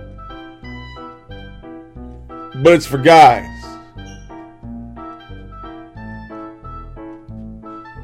I just can't believe in the year 2019 we have people walking the planet that believe boys have periods, and we want to train our kids that. You can't have a period with the penis or a fake vagina. You can't. That's biology. So are we teaching them in biology that Nemo was an eunuch? He's an ex-fish? The little mermaid had a dick shoved in her tail? I mean, what are we saying to kids? They're fucking kids. They shouldn't even be grappling this shit. I got the gay shit. Okay, I can concede if you live in an area that's got a bunch of gay people like California, you probably need to talk to your kids because maybe your parents didn't sit down and go, yeah, there's the 2 guys over there. They fuck each other in the ass. They're in love. That's their sex. They don't make babies. But just like we talked to you about your babies, yeah, they still have, they adopt them. Instead of like producing them, they adopt them. They can be parents. That's normal. Don't say anything or else your life will be ruined at 8. Okay, that's the talks we should have. I got it. But boys have periods. No, they don't. I say it every podcast because every podcast there's a story about boys having periods, and we need to put tampons in boys' bathrooms. Oh my God, I sound like fucking Jerry Seinfeld. Anyway, okay, we're moving on. When parents of same-sex couple refuse to attend the wedding, this mom steps in. 4 years ago, when Sarah Cunningham came home from a Pride Festival in Oklahoma City, she was covered head to toe with glitter. She had spent a day offering free mom hugs or high fives. Not everybody's a hugger, she says, to passersby. Unfortunately, and the love and joy she felt was palatable. Unfortunately, so was something else. That day, I went home with real horror stories. I was broken from hearing from community, kids who had been living out their cars, kids who had been kicked out of their churches or homes for just identifying as gay. Cunningham's son is gay, and her experience at the festival led her and others to ally mothers to form into now free mom hugs, and then they go to weddings where the parents don't go. Okay. Good for you. You will get all sorts of liberal cred. But I bet you as sure as I'm a fat bald guy, 2% of all these have something to do with the gay. 2%. And that's being way more generous than it probably is. The rest is probably their kids have attacked their parents because their parents didn't jump up and down and go, oh, you're gay, I'm so fucking happy, let me rub my nipples. They probably said, okay. Or they made, I wish I could have a grandkid. Are you going to adopt? Or they wanted to feel part of the crowd. I am prejudiced because I'm a group. I finally got in one of your Democrat little groups, and I'm oppressed. I guarantee if you dig down to... I know guys with kids that are trans, folks. I'm not talking out of a bunker in Redneckville where we're out hanging up fucking goddamn signs of you ain't white, you ain't right. I've actually been in the goddamn world, and they were manly men, and they didn't chuck their kid. The kid wore dresses when he was 13. Never said a word about it. Nobody did. Nobody disparaged it. Nobody made a big deal out of it. They just let it go. It's okay. That's your life. Everybody's got to deal with it. So every kid, all these horror stories, they're probably fucking lies. But of course, as this came from CNN, they didn't look into it. They just ran the article because we're all about virtue signaling. NAACP blames white supremacy for Portland earthquake signs. Just going to break this down. It's pretty simple. The city, because they're getting more earthquakes, and for those who don't know, I was there in the fucking 80s and there were earthquakes, went around and put signs on old brick buildings that can't handle an earthquake, just so people know, don't go here. Didn't do white people don't go here. Didn't do Latino people don't go here. Hey, all you fucking N-words go in this building. That's not what they did. They just put a sign on a building that is not earthquake proof. The NAACP says, well, that's all on black buildings, or these were on the black buildings, so that's racist. When is a building black? When you paint it, maybe, but that's not a black building. That's forever, dickhead. It might be owned by black people today. It might not the next day. But this is the kind of shit that goes on in the uber, far-left, crazy, militant African-American community. Because I saw it in the LA riots. White-owned, black-owned, fucking Martian-owned. They painted the buildings, for fuck's sake, because black people would only go fuck up the other than black. They got trained that by the NAACP. That was the fucking 90s. Lesbian Batwoman gets green light on CW, armed with a passion for social justice and a flair for speaking her mind. Ruby Rose will start it. The rival of Batwoman breaks several barriers, not only as a character and avowed lesbian, but she'll also be played by an openly gay Ruby Rose, who plays Stella Carlin on Orange is the New Black. Their tweet: armed with a passion for social justice and flair for speaking her mind, Kate Rose, soars on the street of Gotham as Batwoman, an out lesbian and highly trained street fighter, primed to snuff out the failing city's criminal resurgence. But don't call her a hero yet. In a city desperate for a savior, Kate must overrun her own demons before embracing the call to be Gotham's symbol of hope. With a bunch of fucking hella dykes, they're going to have a goddamn dykathon! Okay, that was the mic. alpha male in there. What the fuck's gay got to do with that? Why? It's like this weekend I was going to do part on this, and I forgot to put it in here. My fucking wife is a Lizzie Borden freak. She's watched everything. So we watched Lizzie, paid $6. They turned that into an art lesbian film. It was like L Word. Just a dyke-a-thon, just going at each other sexually. And then, oh, by the way, they took hatchets to motherfuckers. And the articles from Vanity Fair and Hollywood Reporter, well, people are fact-checking this, but we really don't know if she was a lesbian. Well, fucking shit! What does lesbian have to do with the murder story? We just threw that in there because, hey, it's going to go to fucking cons and fucking all these film festivals, and we'll look very virtuous because we pushed a bunch of gay shit. You can't get us now. We had a gay character. Okay. This one cracked me the fuck up. I got this from the Daily Wire. Website selling genital prosthetics for transgender children. Children. Okay, it doesn't crack me up. I thought it was just prosthetics. I missed the children.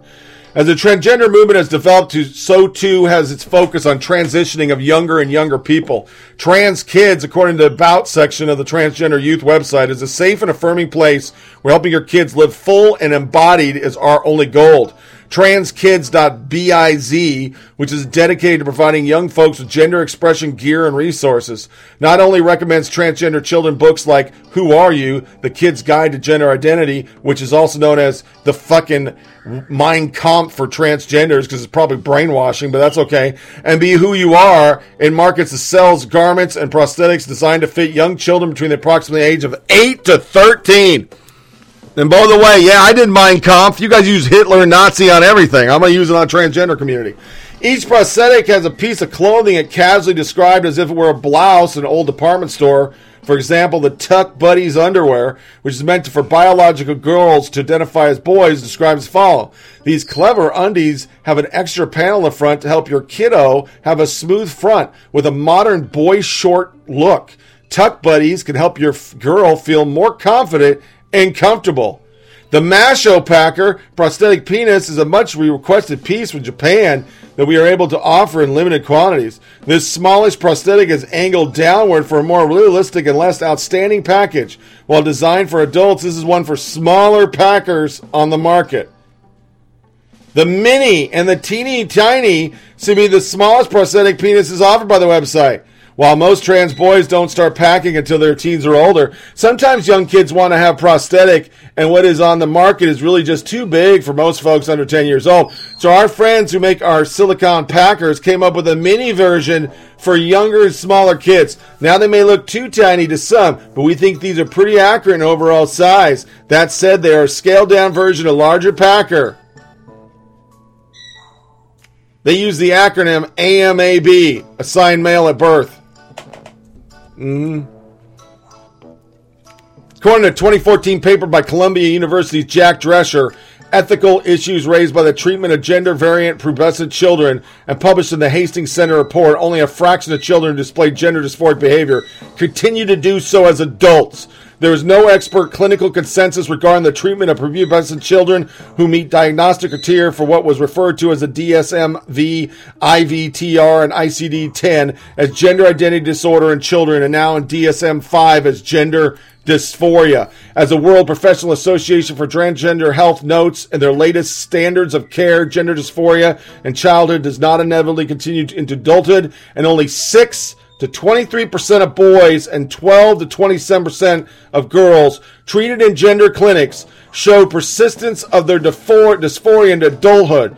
Furthermore, most of the boys' gender dysphoria dissented, and in adulthood they identified as gay rather than transgender. But go ahead and give them a bunch of shit that's just fucking sick, because they shouldn't be thinking about the dick. And let's be honest, if you're a girl and you're a boy, you'd want the big packer.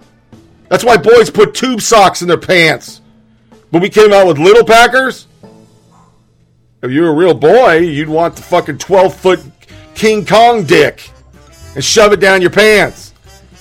But why are we shoving things down kids' pants?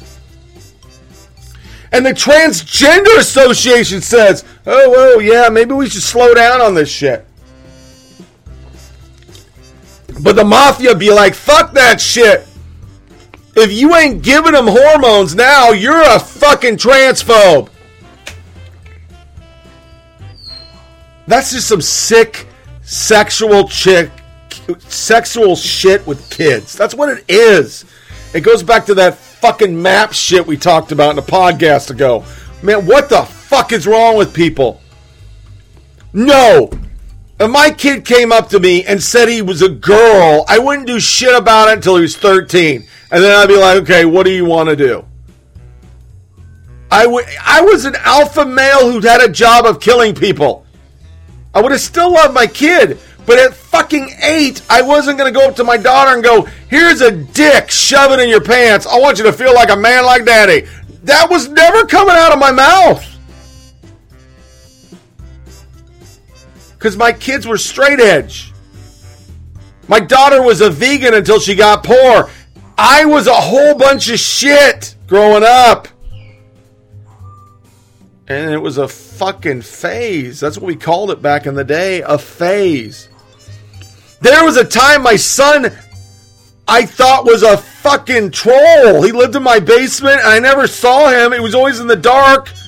I thought he was watching porn, but he was playing games, Empire of Ages, and building up to nuclear, and then I didn't understand it.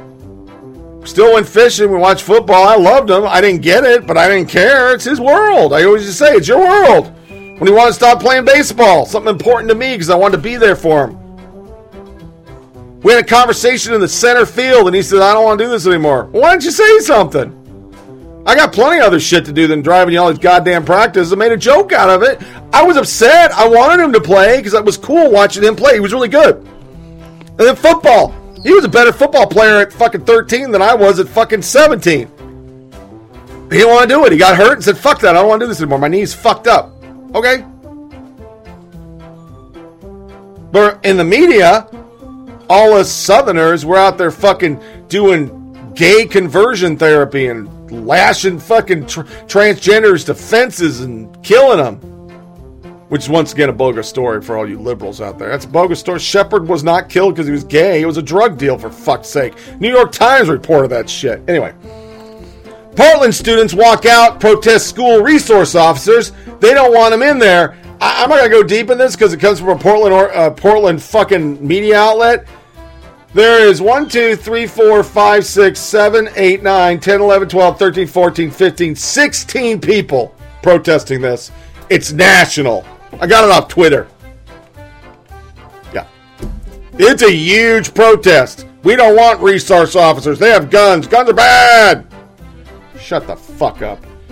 Demi Lovato slams fat-shaming Instagram ad. Instagram pulls it.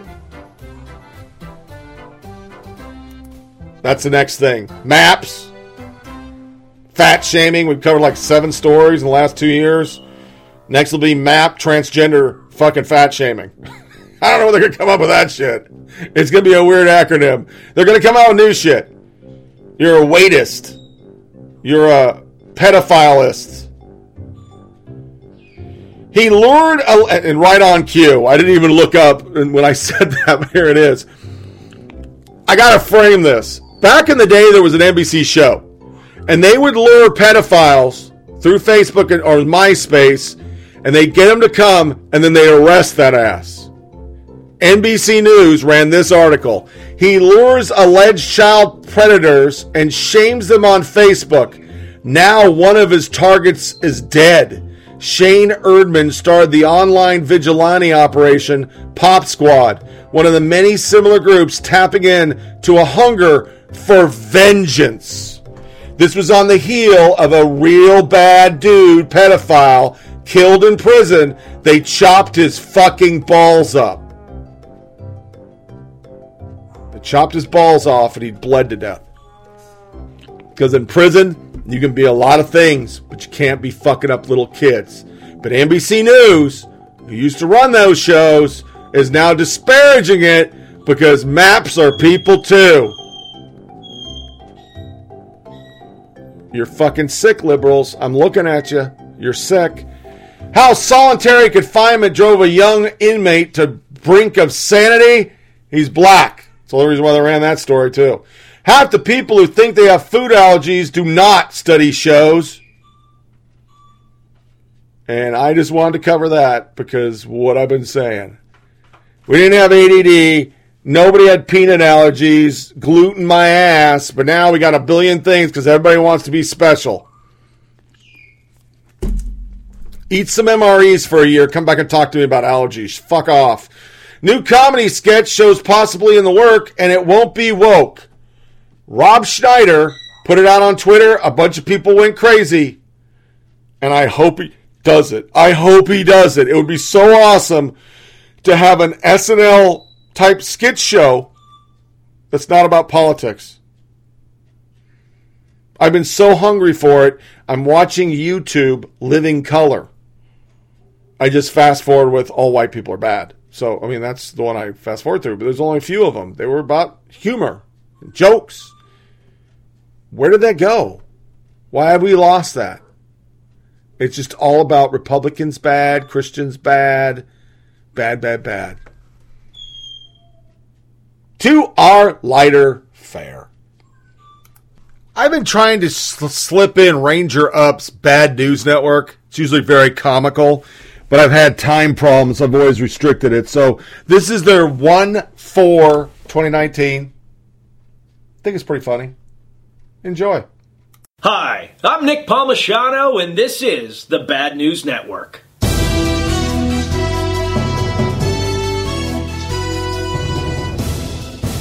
President Trump held a cabinet meeting this week with a poster on the table modeled after Game of Thrones with the words, "Sanctions are coming," written across it.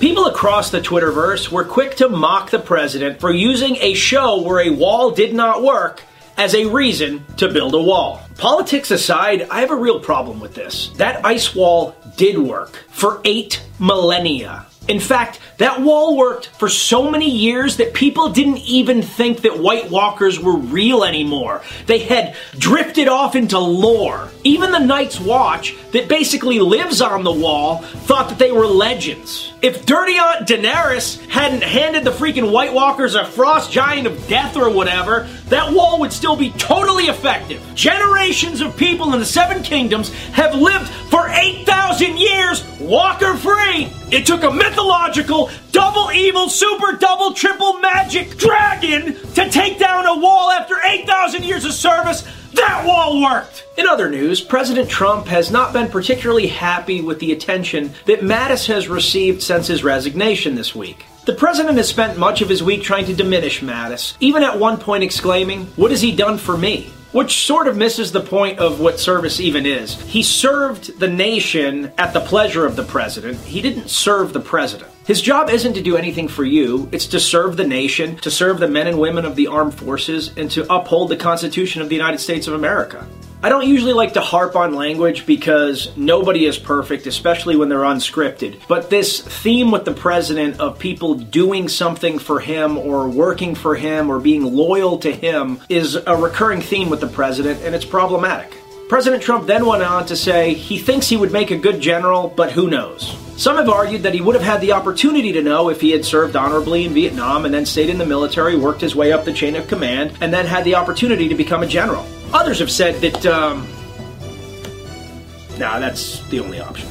A new Congress has started today. My prediction, Republicans will suddenly care about the deficit and spending again. Democrats won't impeach the president, even though they've been bitching incessantly that the Republicans should help them in doing so. And at the end of all of it, both sides will get the same cushy jobs at lobbyist groups all throughout D.C., just as the framers intended. A video of Congressman Ocasio-Cortez dancing has been promoted by many on the far right as a way of shaming her and what we at BNN like to call the footloose strategy.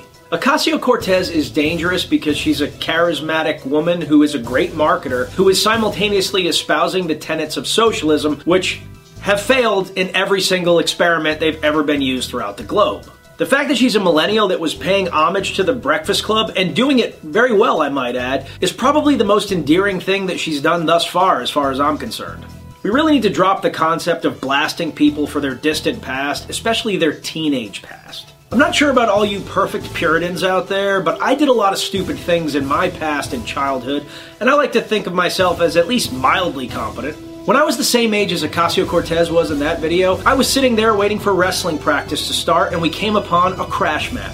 We immediately started doing backflips on the crash mat. But, you know, we were kids and we were meatheads and that got boring, so then we pushed the crash mat closer to this stage so we could get kind of a running jump and do backflips off the stage onto the crash mat. But then me and another idiot decided that's just not extreme enough. So we pushed the crash mat over next to one of the basketball hoops. I then climbed up on top of the backboard, balancing myself precariously on this tiny backboard, and did a backflip off of it. I didn't quite clear it enough so that as I was doing the backflip, my knee hit the rim. And you know those little hooks that connect the net? My knee kind of got stuck in that and spun around, leaving a scar that I still have to this very day. Now that is wildly more dumb than dancing to the Breakfast Club. So I don't think you need to worry about her dance video.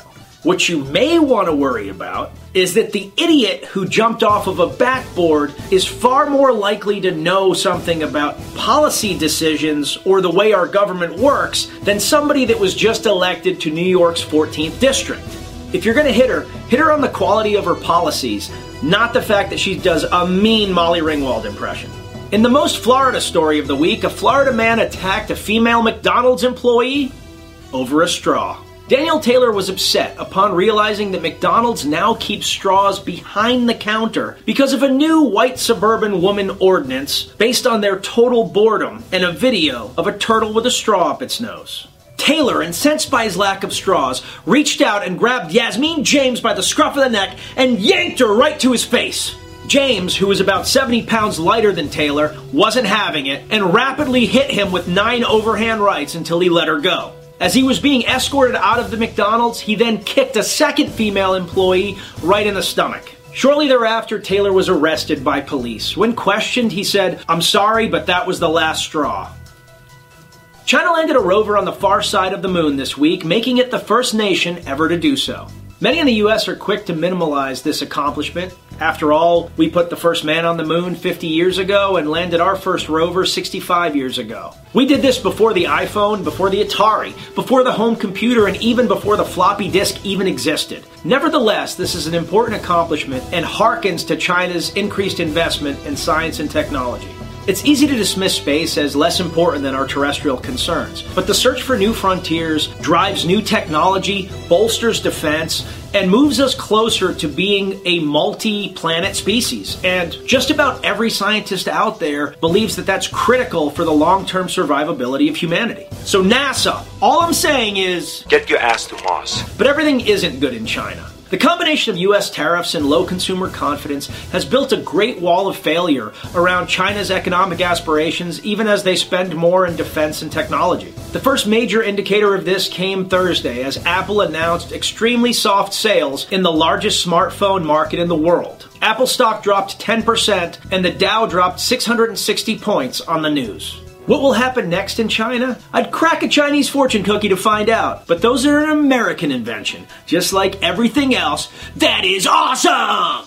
And finally, Giuseppe Matarazzo, a pedophile Catholic priest whose assaults led one 15-year-old girl to commit suicide by hanging, was killed by 2 hitmen 11 days after being released from prison. The Carabinieri currently have 2 suspects in custody and believe the father of the slain girl was involved as well. Nevertheless, they're worried about how their case is going to fare in court, as the entire town has come on the record as saying, "Me no foto! I didn't see nothing!"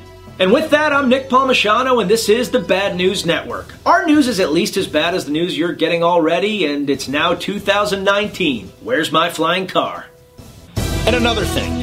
If the Night's Watch had been given a real budget instead of just been loading up with prisoners and reprobates and losers, that wall probably still would have held. They weren't even clearing trees anymore.